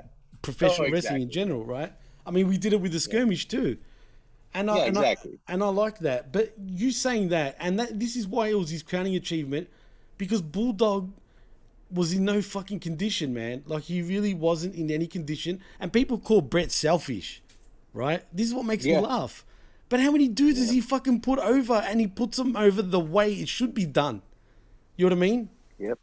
Not Well, and by, you know what? You know what always fucking bothers me right? is that people talk about Brett as if he's selfish because he wanted he forced Vince McMahon to do that. Brett really did screw Brett, and you really have people who have that opinion, but almost none of those people ever seem to have the opinion that Stone Cold Steve Austin did anything wrong when he walked out and took his ball. Like, Right, and he Stone took his Cold will ball tell home. you he fucked up. Right, exactly. And Brett didn't fucking walk out. That's the thing, is like, Brett had at least as much of a fucking problem. Like, Stone Cold's thing was, well, I don't mind losing to Brock. Brock's respectable and everything, but I don't want to do it on free TV. Like, And that's I can fucked up. understand that. Right. I want to do it on a pay-per-view. That Right. makes sense. Right. 'Cause he's a But he didn't have businessman. any kind of he didn't have any kind of fucking contractual fucking ability to stipulate that. Brett Right. literally had creative control over did. the last 30 days he was in He did. WWF, and said a number of times, I'll drop it to anybody you want, not Sean, right? Heck, he said he'll drop it the next night, even. Yep, he was willing to drop it exactly the next night on Raw. He said a week before, let me drop it to Shamrock, you know, Right. or let me drop it to Steve, let me drop it to Taker, anybody, like, you know, Right. I don't know. The whole idea, that whole narrative of Bret Hart is selfish is like, go fuck yourselves. It's fucking like, stupid, man. you fucking assholes. People have got a short fucking mind, bro. Like, I mean, people seem to forget, or short memory, should I say. People seem to forget. If you look at Bret Hart's fucking run, all right, even before his world title run, let's go back to his IC run. Was he really fucking selfish? Never. Like, not at all. Not at all. Not at all. If you were good to him, he'd be beyond good back to you, man. No doubt about it, dude. Absolutely. Well, all right. Let's end it here. Bret Hart is fucking incredible, and He's the you know, best there is, hopefully- the best there was, and the best there ever will be. All right. absolutely, and you know it. That, I mean, just awesome. That's where MJF gets that from, right? You know, I'm better than you, and you know it, right? Pretty much. Well, I mean, it's the same thing as saying the best there is. yeah, of course it is. You know what I mean? Anyway, Bret Hart, absolutely fucking greatest wrestler of all time. I don't care. I'm Canadian. I'm allowed to say that. And I'm not Canadian, and you I'm know- going to say he's one of the best ever, period. And one more thing, Chris. People want to say that he wasn't a draw. Fuck off. Come on, man. Nobody was a draw when he first had his run during that point, all right? Let's be real. And all right? look at the tickets he sold in Europe. Exactly. There has been nobody that's drawn better than Bret the Hitman Hart when it comes outside of the United States. That's a fact. Actually, I will even say that those overseas tours during that time is what kept WWE afloat, pretty much. Yeah, well, I mean, there have been people who have said exactly that like they went on multiple European tours a year Right, a because year. they wouldn't have survived without them. That's facts, dude. It is facts. If you don't believe me, do some fucking research, man. So if anybody that thinks absolutely. that he wasn't a draw, he's a fucking tripping. Yep, they wish they had somebody like that right now for the Right. European market. No shit. Although if they did, they would probably just stick him in NXT and give them the NXT UK championship or whatever the fuck. Anyway, this was a good show. And, we talked about some good wrestling, some really bad wrestling. And then we topped it off with the best there was, the best there is, the best there was, and the best there ever will be in Bret Hart. Thanks for listening. You've been awesome. And until next week, keep your fucking heads up. That's it. Peace.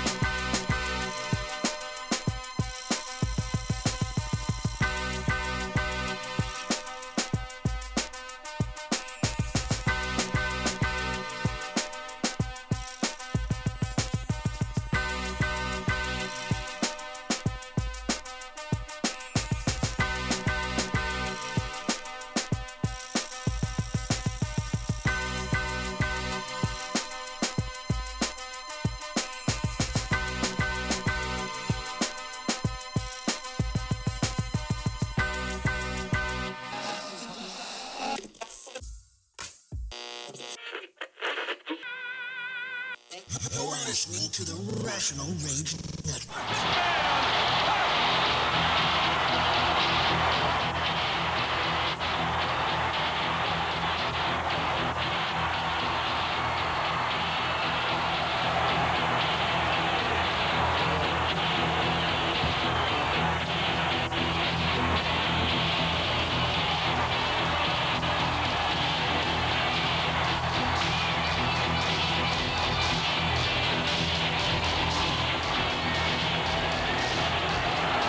Bret Hart, you were born for this moment. You were born for this day. You know, Gene, I can't tell you right now how proud I am of this moment. This is the greatest moment of my whole life, and I dedicate this moment to all the people that believe that the biggest dreams can still come true.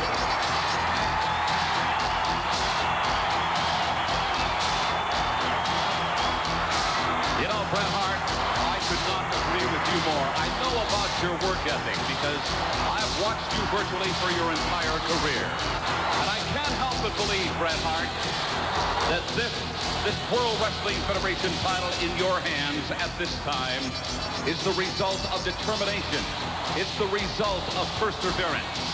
You paid your dues. I've seen you the last 8 years in the trenches here on the World Wrestling Federation. And finally, this instant, this moment, all of those dreams, all of that hard work is paid off. And of course, your wishes, your dreams have now come to fruition. You know, Gene, since I was this tall, I've been involved in wrestling. My whole family's been involved in wrestling. I've dedicated my whole life to wrestling. My father taught me, he took me on the mat He's made me scream. He's made me feel the pain. And I've listened, and I've learned, and I've thought about it, and I've dedicated myself to the technical wrestling, to learning wrestling, following up on all those last details, the endurance, the strength, that wrestling ability, and never, ever thinking that I knew it all, because you never know it all. And I've had my share of wins, I've had my share of losses, but you wait your whole lifetime for one chance, just one single chance. And I've got that chance, and I gotta thank every single wrestler that I've ever wrestled against.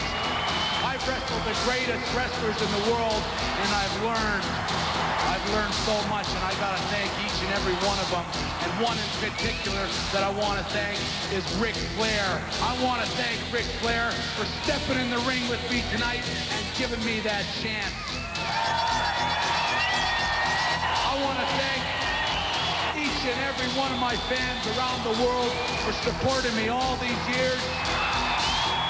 I want to thank all my friends that have backed me up through the thick and the thin. And most of all, I want to thank my family. They've been with me since the very beginning, since I was just a little baby. And most of all, I want to thank God above, God Almighty. Thank you for the greatest moment of my entire life. I'm proud to be the WWF champion.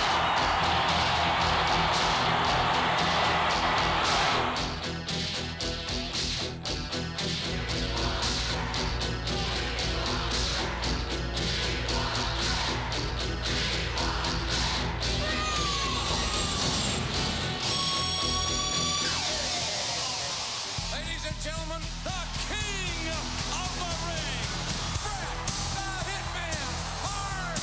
The pink and black attack, here it comes. And listen to this reception. What a following this youngster has.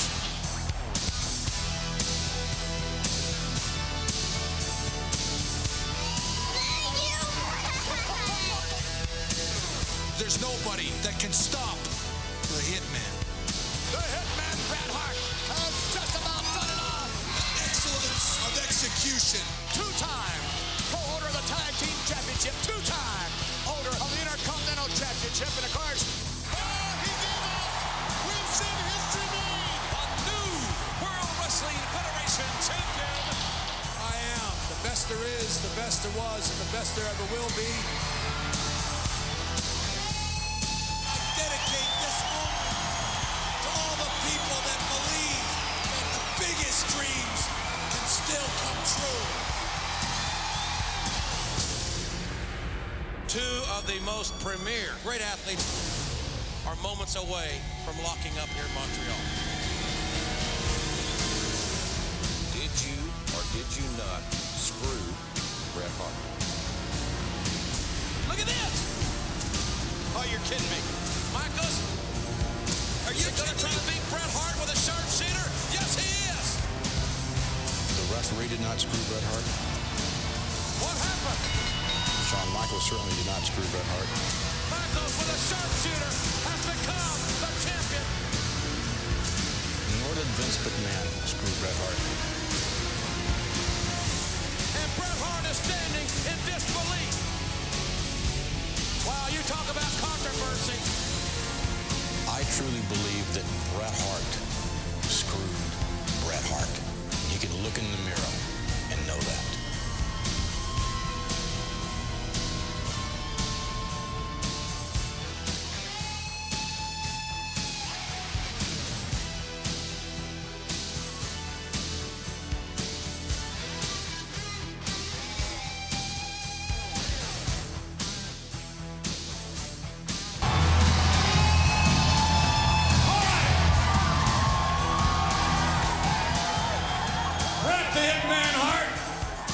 Scheduled, ladies and gentlemen, to attempt to take away the World Wrestling Federation Championship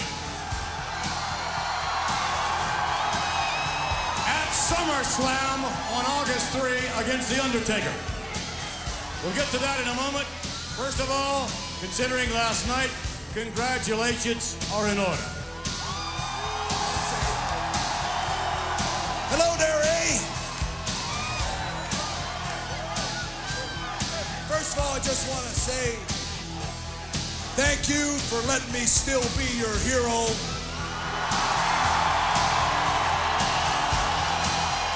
And thank you for believing in me. A few weeks ago, I was told, America, love it or leave it.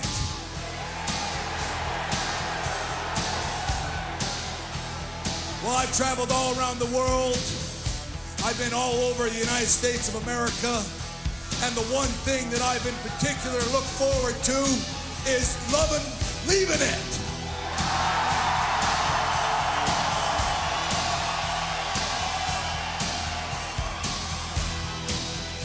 I want everybody to understand that nobody is more proud of being Canadian than I am. And I'm not really sure how things have escalated, but the one thing, I'm not so much anti-American as I'm just very, very pro-Canadian.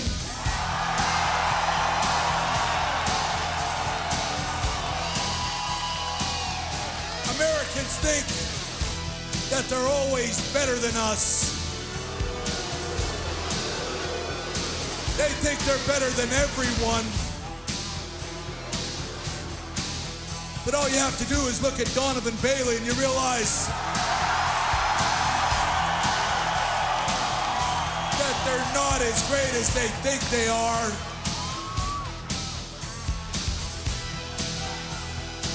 America, for me, Canada is a country where we still take care of the sick and the old, where we still have health care. We got gun control. We don't shoot each other and kill each other on every street corner.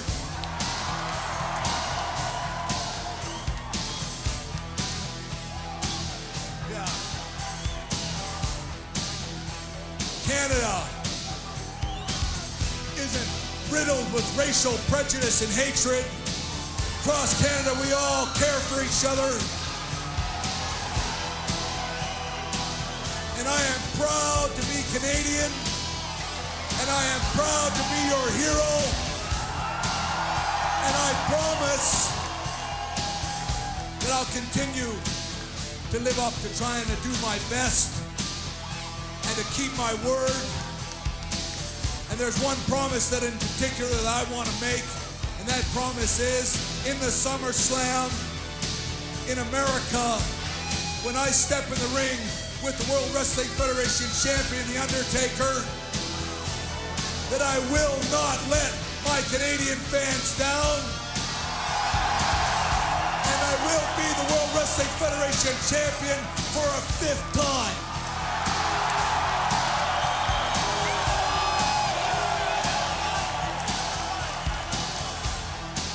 I want to make one promise. If I don't come to Canada with that World Wrestling Federation Championship belt, if by hook or by crook I lose, I will never, ever wrestle on American soil ever again, and that is a promise.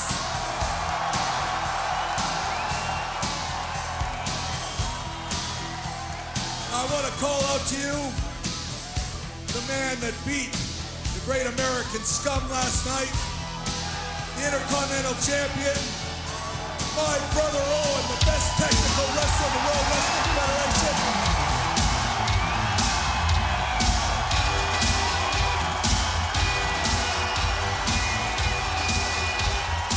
If you're just joining us, ladies and gentlemen, we are live in Edmonton, Alberta, Canada. The Slammy award-winning Intercontinental Champion Owen Hart, who took the deciding fall and a great deal of controversy last night in Calgary against Stone Cold Steve Austin, and they will meet again at SummerSlam. And what an ovation for another Canadian hero. Now I know my brother Owen is going to destroy Stone Cold Steve Austin in the SummerSlam, but I also want to invite out the most powerful man in the World Wrestling Federation today, the European champion, my brother-in-law, the British Bulldog.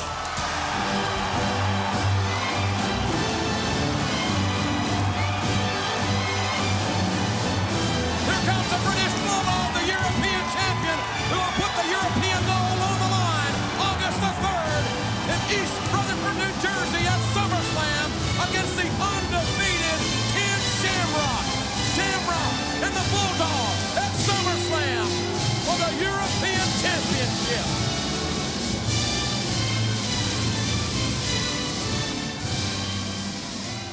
Now we all saw what the British Bulldog did to Ken Shamrock last night. The so-called world's most dangerous man. Well, he only got a taste of it last night in the SummerSlam. The British Bulldog will annihilate Ken Shamrock. For the past couple of months, I've had to live with the fact that you see everything through the American television. The commentators are American, the cameramen are American, the fans are American, the wrestlers are American, and the World Wrestling Federation is American. So on behalf of all of them tonight, I would like you all to stand up and look at the screen and listen to this.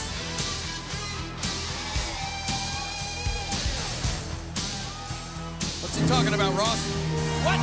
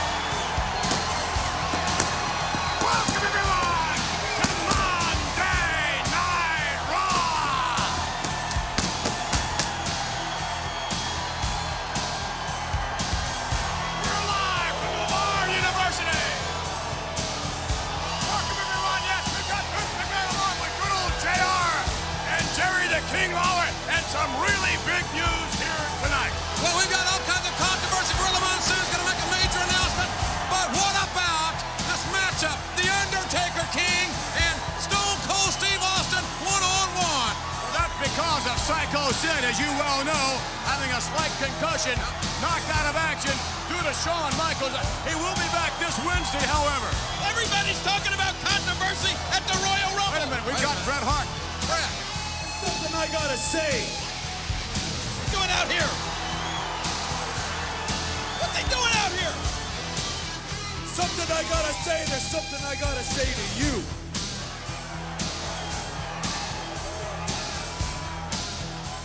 You know, when I decided to come back to the World Wrestling Federation, you promised me that I would get an opportunity to fight for the World Wrestling Federation Championship belt.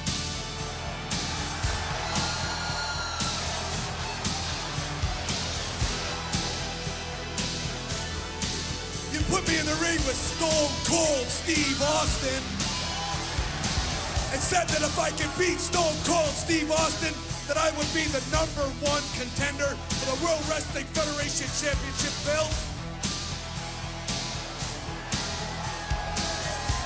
Now Don't you think it's just a little bit convenient that for some stupid reason Shawn Michaels finds himself out at ringside announcing in my World Championship match with Psycho Sid? I don't think it was any kind of a coincidence either. So Shawn Michaels jumps up and sticks his nose in my business and cost me the World Wrestling Federation Championship belt with blatant interference. The Boy Toy cost me the championship, and they go, oh, that's okay. Don't worry about it, because now you can go in the Royal Rumble and you only have to fight 29 other guys, and then you'll get your opportunity for the World Wrestling Federation Championship belt. So I went in the ring, and it's very, very clear to me that I won the Royal Rumble, and I should be getting a World Wrestling Federation Championship belt.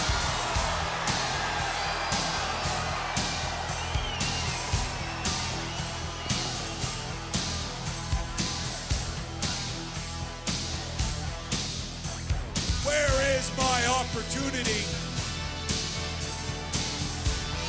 You know, the way I look at things right now, I've been screwed by Shawn Michaels, the Boy Toy. I've been screwed by Stone Cold Steve Austin. I've been screwed by the World Wrestling Federation.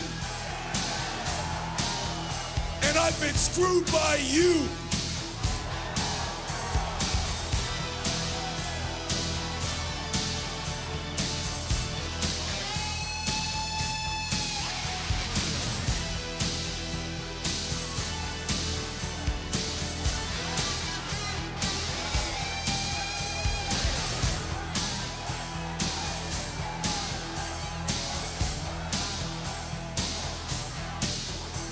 I don't like to make idle threats. But the way I see things, it doesn't look like I'm going to get my opportunity for a shot at the World Wrestling Federation Championship belt. So I quit.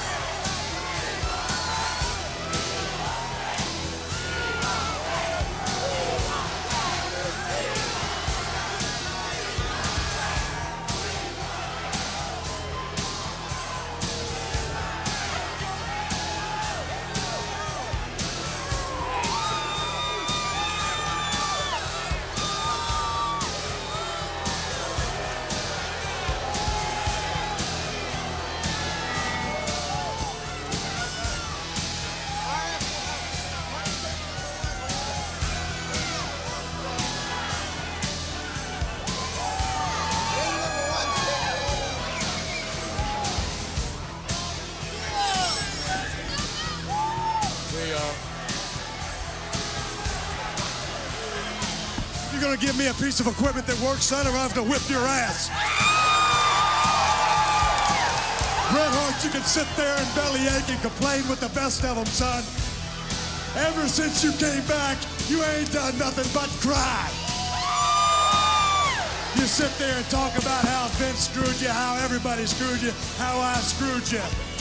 The bottom line is, son, when the going gets tough, the hearts get going back home.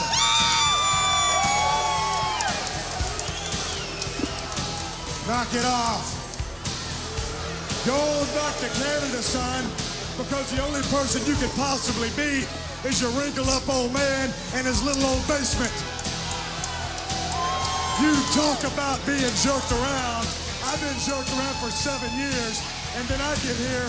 I'm supposed to face Psycho Sid tonight, and some guy, a 350-pound buffoon that calls himself Gorilla Monsoon, the commissioner, says, no, Psycho Sid is at home with a concussion. Psycho Sid may be at home with a concussion and an ice pack on his head, but he's also got a yellow stripe running right down the middle of his back. As far as Gorilla Monsoon goes, I got a big bunch of bananas, and I can tell you where to stick each and every one of them. You want me to face The Undertaker, you can bring his dead ass out here, because I threw it over the top rope last night, and I'll do the exact same thing right now. So bring him on out. I got something for him.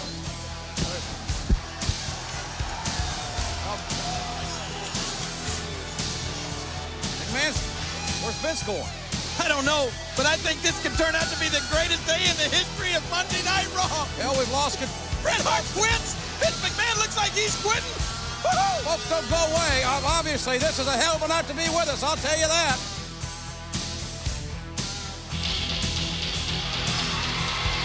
Ladies and gentlemen,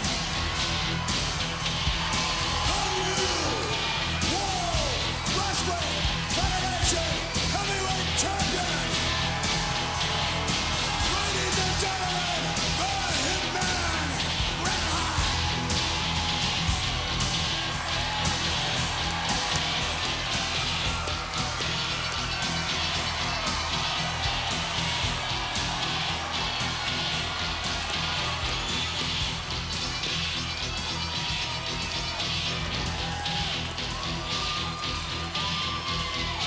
A standing ovation for you, Bret Hart.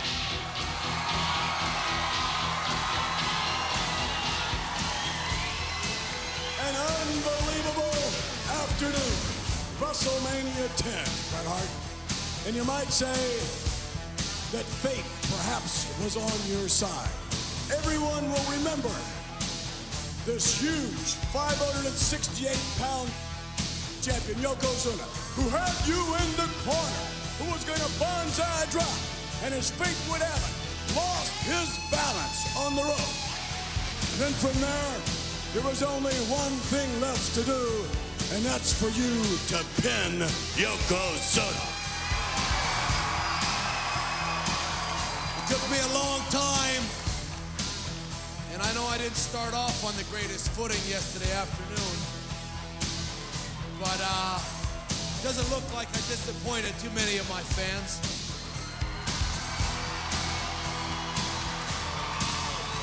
Now that I'm back on top as the World Wrestling Federation champion, I just want to say that I'm going to take off right where I left off before. I'm going to take on all challenges. I don't care who it is.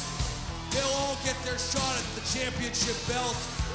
And that means Yokozuna, I know you'll want your rematch. You'll get your rematch. And that goes for every single top challenger in the World Wrestling Federation. There's no question, Bret, that you will be, as you have been, the fightingest, if you would, champion ever. However, let's take you back to WrestleMania. And let's talk about the WrestleMania moment that I'm sure you will never forget, notwithstanding your victory. There was also a defeat. But prior to that feat, there was a sharpshooter applied. And then, I guess there is a counter, there is a reversal. There was another sharpshooter applied. And then from there, as you perhaps attempted the victory roll, your brother Owen, the Rocket, defeated you.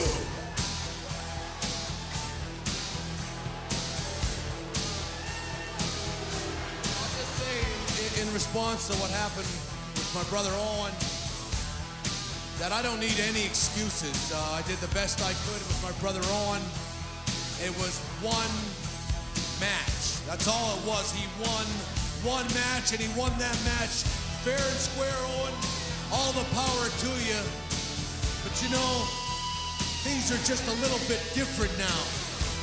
I'm the World Wrestling Federation champion.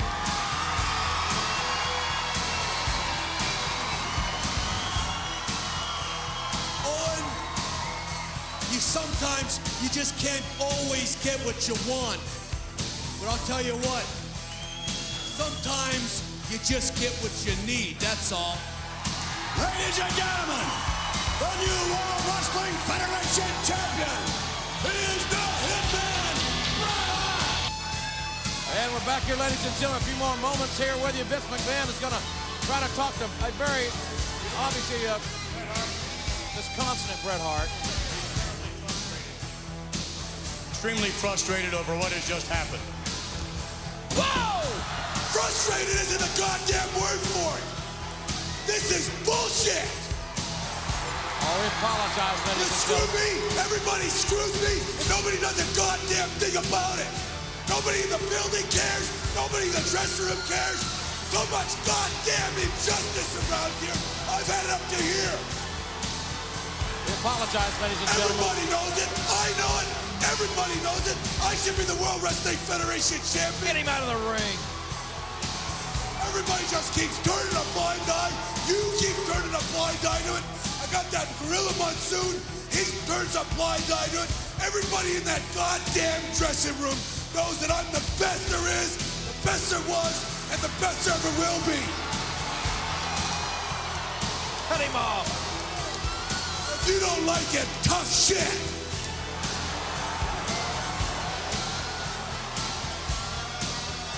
Well, obviously, we my ass, Bret. All you want to do anytime you go in the ring is cry like a baby. I tried to go out there and help you, and you threw it all away because you're a loser. It could have been you and me for the championship at WrestleMania, but you blew the whole damn thing because you're a loser. You know why they call you Stone Cold? Because your stones are so cold. Your stones, you won't come out here and step in the ring with me yourself. You're always going to jump me from behind. You got the guts to come out here. Come on. Everybody knows whether Psycho Sid. Ladies and gentlemen, we apologize for the actions of Bret Hart, who has snapped. He has lost it. You are wrong. Look at my belt. You know We're going to try and stay with this as long as we can. Bret Hart, ladies and gentlemen. This is completely out of control, McMahon. Yeah, I know that. Oh, this is not going to be a. This is going to be a fight here. Bret Hart. Bret snapped. He's lost it. Wait a minute. Wait just a minute. Oh, wait a minute. This is just picked up. Bret Hart, ladies and gentlemen, has gone berserk. Oh, no, no. What? Bret Hart from The Undertaker. Bret Hart knows The Undertaker. There's Austin. Austin. Bring up Bret Hart. Some of them talents in The Undertaker. The hell with waiting on WrestleMania. They're getting it on now.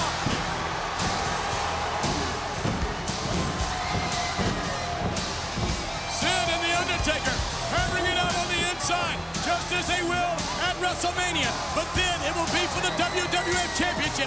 And look what Stone Cold Steve Austin is doing to Bret Hart.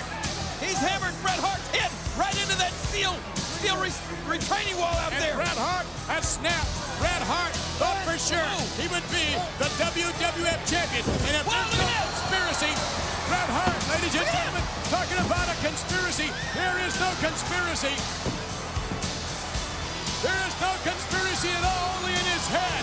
And it's unfortunate that a man as great as Bret Hart has resorted to this. This is not what we've talked about. This is not the legacy of Bret Hart. Not this brawling, not this whining. You're right. Crying. He's snapped, McMahon. He's lost it. Get him out of here. Drag him out. He just hit Hall of Famer back passing. That dirty rotten son of a... That dirty... Can you imagine the intensity at WrestleMania? Sunday on pay-per-view is unbelievable. It's going to be unbelievable. Bret Hart is trying to choke the life out of Stone Cold Steve Austin. This is enough. Talk about choking the life out of somebody. Whoa!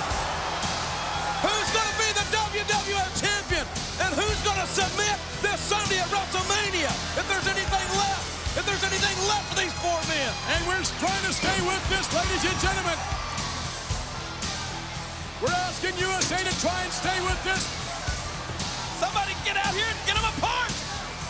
Hell, it's going to take the state police in New York to separate these men. Stone Cold Steve Austin. Steve Austin and Bret Hart. And The Undertaker. Shawn Michaels. Oh, Shawn Michaels. Don't do it. Don't do it. No, don't do it. Michaels is hurt. Shawn Michaels has no business. No business coming down here. He's hurt. Look at that. Their bodies laying all over the place. It looks like a crash scene at a car wreck. What's going to be left for WrestleMania Sunday? Bret Hart, if he gets his shot, he's going to go straight for Shawn Michaels. Michaels, stay away. You better get up there, McMahon. Somebody better get up there. I'm not going to get up there again, not in Bret Hart's face. I can't believe he did what he did. What's he going to do? The Undertaker and Psycho Sid going at it, just as they will at WrestleMania. And right there, Michaels is in the war zone. Officials are trying to restrain him to keep him from getting involved. Oh no, oh no, oh no! This is an all-out brawl. It's a riotous situation in Syracuse. It's a fist fight, a street fight. All 6 days before WrestleMania. No shot, no shot. It's WrestleMania this Sunday, ladies and gentlemen, on pay-per-view. Live from Chicago. So long.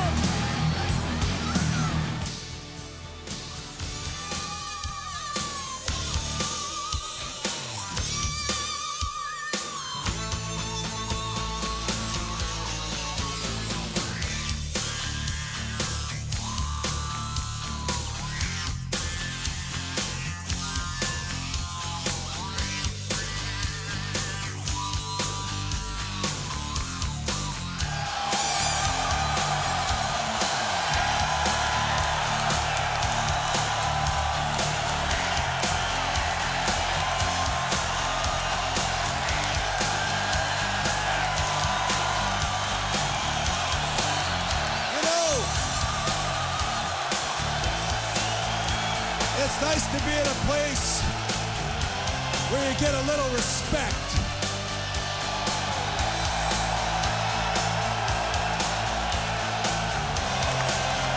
It's nice to go to a place where you see some kids in the audience, too.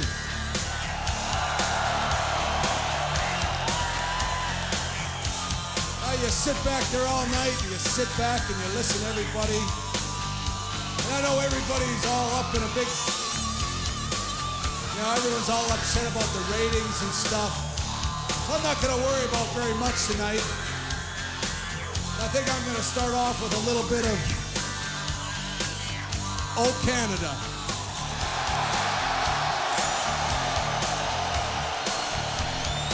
Our home and native land, true patriot love in all thy sends command. With glowing hearts we see thee rise in the true north, strong and free. From far and wide, oh Canada, we stand on guard for thee. Hey Bischoff, put that in your pipe and smoke it. Now, I've been in the WCW for over a year. 5-time world champion. The best there is, the best there was, and the best that there ever will be. They love him. And I can't get a match with anybody.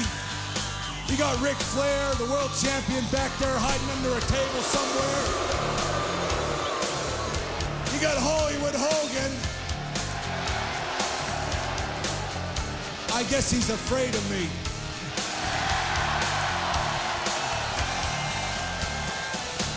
You know, I'm gonna get right to the point.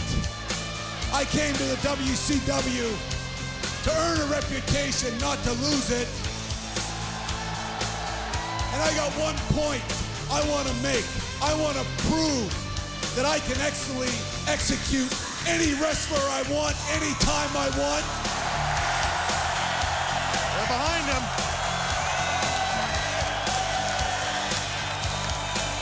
So let's cut to the chase.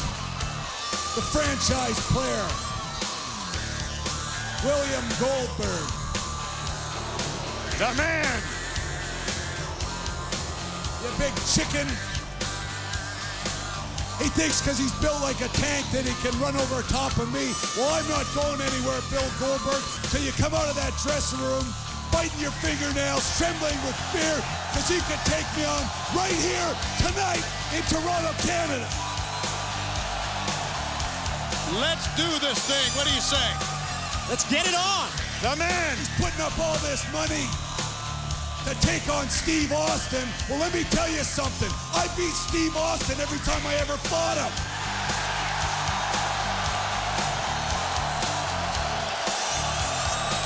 He likes to fancy himself some kind of big, fancy, tough football player. Well, I got news for you, Bill Goldberg.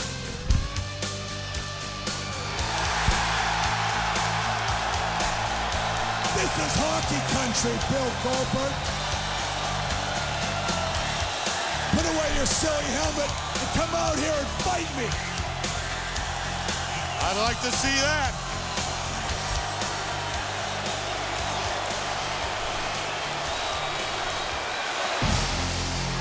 Don't look at me. There's nothing more I can say to add to this. It's just got to happen.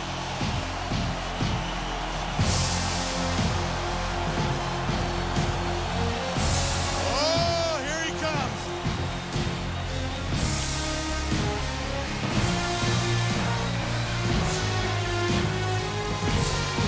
You knew, Brain, today, we all knew that he would come out here and answer this challenge. So here we are at 0 hour in Canada. Whoa! He nailed him.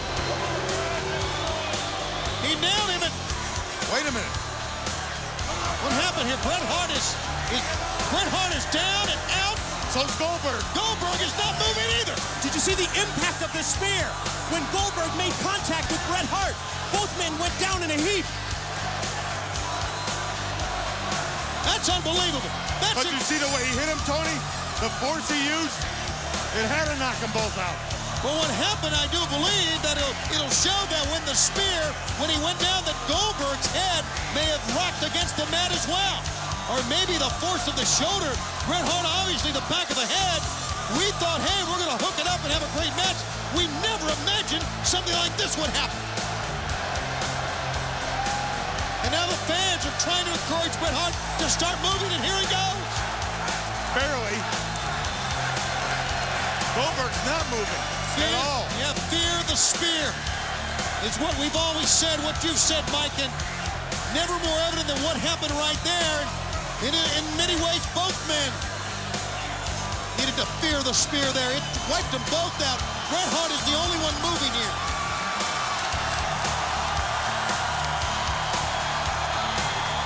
He rolls Goldberg up. He's going to try to pin one. But that's not the referee count, and this doesn't count. How about that? Solid iron, probably. That's probably the best defense for the spear that we've ever seen. What a great move. That's what I call being prepared. Okay, go ahead and respect that. Hey, Bischoff. And the WCW. I quit.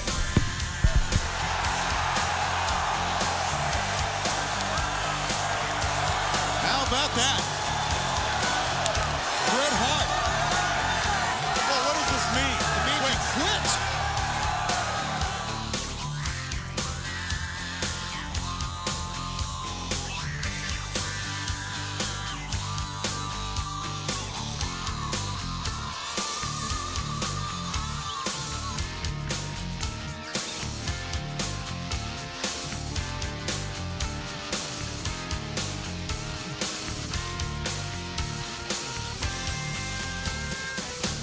that something in his hand, their tape, something he was going to use, never got to use it. Believe me, that's going to stick in the back of his mind. He's going to go back over that match and remember every mistake he made. For Lex Luger to beat him twice in a row, I don't think can happen. I think Bret Hart is going to come out on top tonight. Somehow, some way, I know the name. Let's take a look at what you were talking about. Let's go back and relive some of the moments that happened Monday on Nitro in Rapid City, South Dakota. Here's how it went down. Luger, of course, had the match already secured for tonight. Called Bret Hart out, said, let's do it tonight on Nitro. Hart said yes. And what a match it was. Everything we thought it would be between two of the greats in our sport. And as Bobby the Brain says, when Luger had the heat on near the end, Hart went for the illegal option. He never got to use it because it was the torture rack by Lex Luger. Lex Luger's hand is raised in victory. He is the U.S. heavyweight champion in the span of 1 year, wins the U.S. title and the world title. If you really count in the span of 12 months, it's been quite a year for Lex Luger. Didn't he have the tag team titles too? He sure did, I believe. He had them all. Is that right, Mike? Absolutely, Tony. And of course, he was also a part of that group of the NWO Wolfpack that defended the World Tag Team titles for quite a year for the total package, Lex Luger. And, well, I guess we're going to hear from the man who is in the role of the challenger this evening. The former United States heavyweight champion, the Hitman, is on his way to the ring. I wrote on the front of his shirt, says Hogan. And he's not selling golf balls. No, and later on tonight, it's Hart and Luger, but Bret Hart walking out right now, who obviously has something to say. He's demanding a microphone, and boy, has he become belligerent in a span of 4 or 5 months, or what? Ego, I tell you, it gets the best of you. It must be nice for all you people to sit and gloat. Let's all be happy that Lex Luger is the United States champion.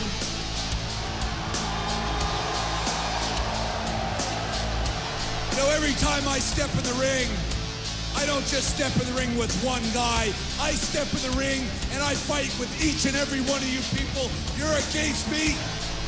You've always been against me. I know what you're thinking. One more big loss for the Hitman. I got everything at stake tonight.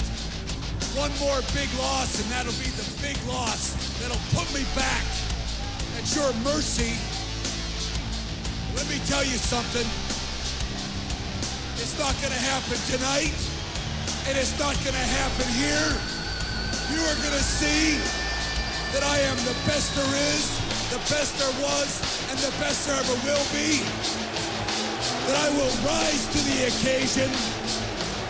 And Lex Luger, you won't be able to railroad me into any kind of match tonight, because tonight I am 100% ready. You may be big and strong, have muscles coming out of your ears. But Lex Luger and all you scum out there of the audience and all you people out there watching from coast to coast,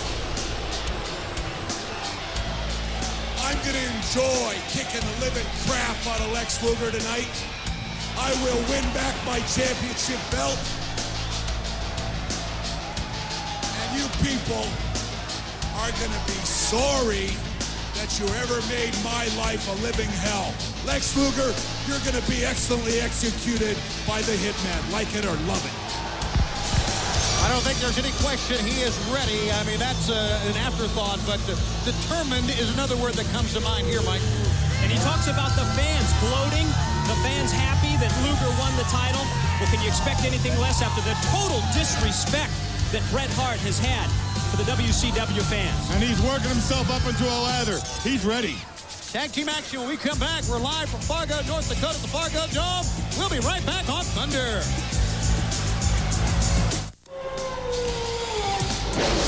Wolfpack!